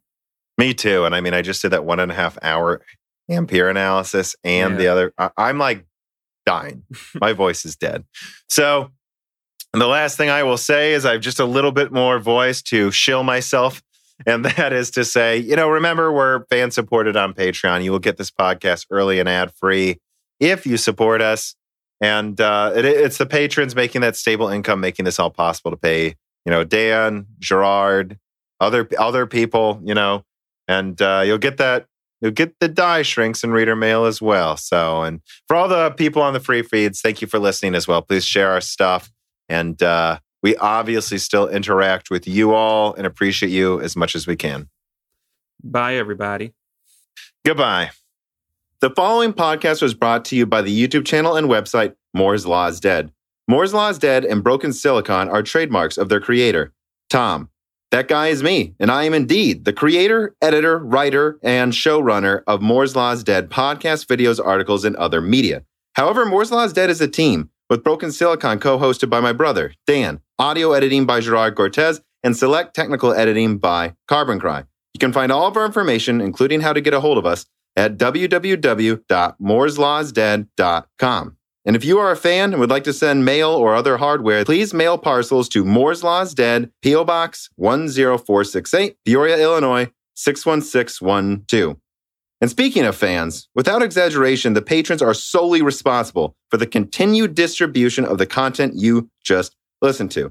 And so if you have some extra money, but only if you do, please consider supporting us. For just $2 a month, you get access to the exclusive podcast Die Shrink, voting on subjects of future podcast episodes, the ability to have your questions read aloud on Broken Silicon, Die Shrink, and Loose Ends, and of course, the Moore's Law is Dead Discord full of like-minded people who would love to meet you. I am one of them. The Discord is only at $1, and at higher tiers, you get access to ad-free episodes of Broken Silicon, the back catalog of Flyover States podcast, thanks in the credits of videos and podcasts, and other perks as well. And if you cannot afford to support us, please just share Moore's Law is Dead videos and podcasts with friends and family on social media and Reddit. And give Broken Silicon and Flyover States a 5-star review on Apple Podcasts. All of this really does help so much more than I think anyone realizes. If you'd like to advertise on the podcast or a person of interest who would like to be a guest, please reach out to the email address mlhbdead@gmail.com. But as I said, this podcast would not be possible without its fans supporting it. And so now it is time to give a personal thanks to the greatest of the fans. The following supporters are at the 10 gigahertz or higher producer levels. Matthew McMullen, Telos, Dean, Benny Berlin, Justin Yant, Thomas Rupp, I Love You, Lynn Jim Bollocks, Joshua Albin, Mohammed Al-Kwari, Frederick Lau, James Crasted, Justin Farish, Zachary Martin, Terrence Herod, Brad Medlin, Phil S., Courtney Elliott, The Ninth Dude, Greg Renegar, TSPCFS, Chrysantine, Night Rogue 77, The Mechanical Philosopher, Lebo King Kilo, Fatboy Diesel, Daniel Hyde, D-Cat Kunky, Christoph Novak, Jack O'Neill, Matt Salem, Aaron Close, Sexy, VI Pass, Sadler, Isaiah Gosner, Lethros, Telos, Hey There's a Kitty, Greg T. Wanchik, Jacob Barber, Exoti, Hector Santana, Matthew Lane, Joe McMorrow, Jen Rauner, Rubber Ducks, Drita Full, Ali Robertson, Eric Jackson, Jonathan, Job, Evan Dingle, Dominique Cox, Stefan, Original Ross, George Danforth, Sam MacArthur, Total Silo, Sol Connor, Michael Costa, Andrew S., Blake, Aaron Keith, Kerry Baldino, Endless Loggins, Tom Filippo, Justice Brennan, Ivan K., Trevor Powers, Sayonara, Elenia, Joshua Staveness, Daniel Nishbal, Franco Frederick, Hardware Numbers, Alex Carastillo, Dark Rain, 2049, Leighton Perry, Mac, Carlos Valdez, Carnivore Bear, MacDo226, Zabra Zabur, Zlicky, Matin Porshagji, David Cowden, Ricky Tan, Garanadin, Patrick J.S., Justin Staples, Freddie Quinones Jr., Christopher Foster, Kiwi Phil, Jacques Joaquim Pagan, Sarah Light, Anthony Garefa, Matthew Griffin, Alex, Joseph Luria, Carl Marco, Deke, DHR Taumak, Rahul Abaneni, Cheesy Ramen, Jake Dude 23, Brian Riggleman, Maxime Bratukin, Ryan Denescu, Dave McCoy, Valko Milev, and Messieurs. And of course, thank you to Sahara for the music.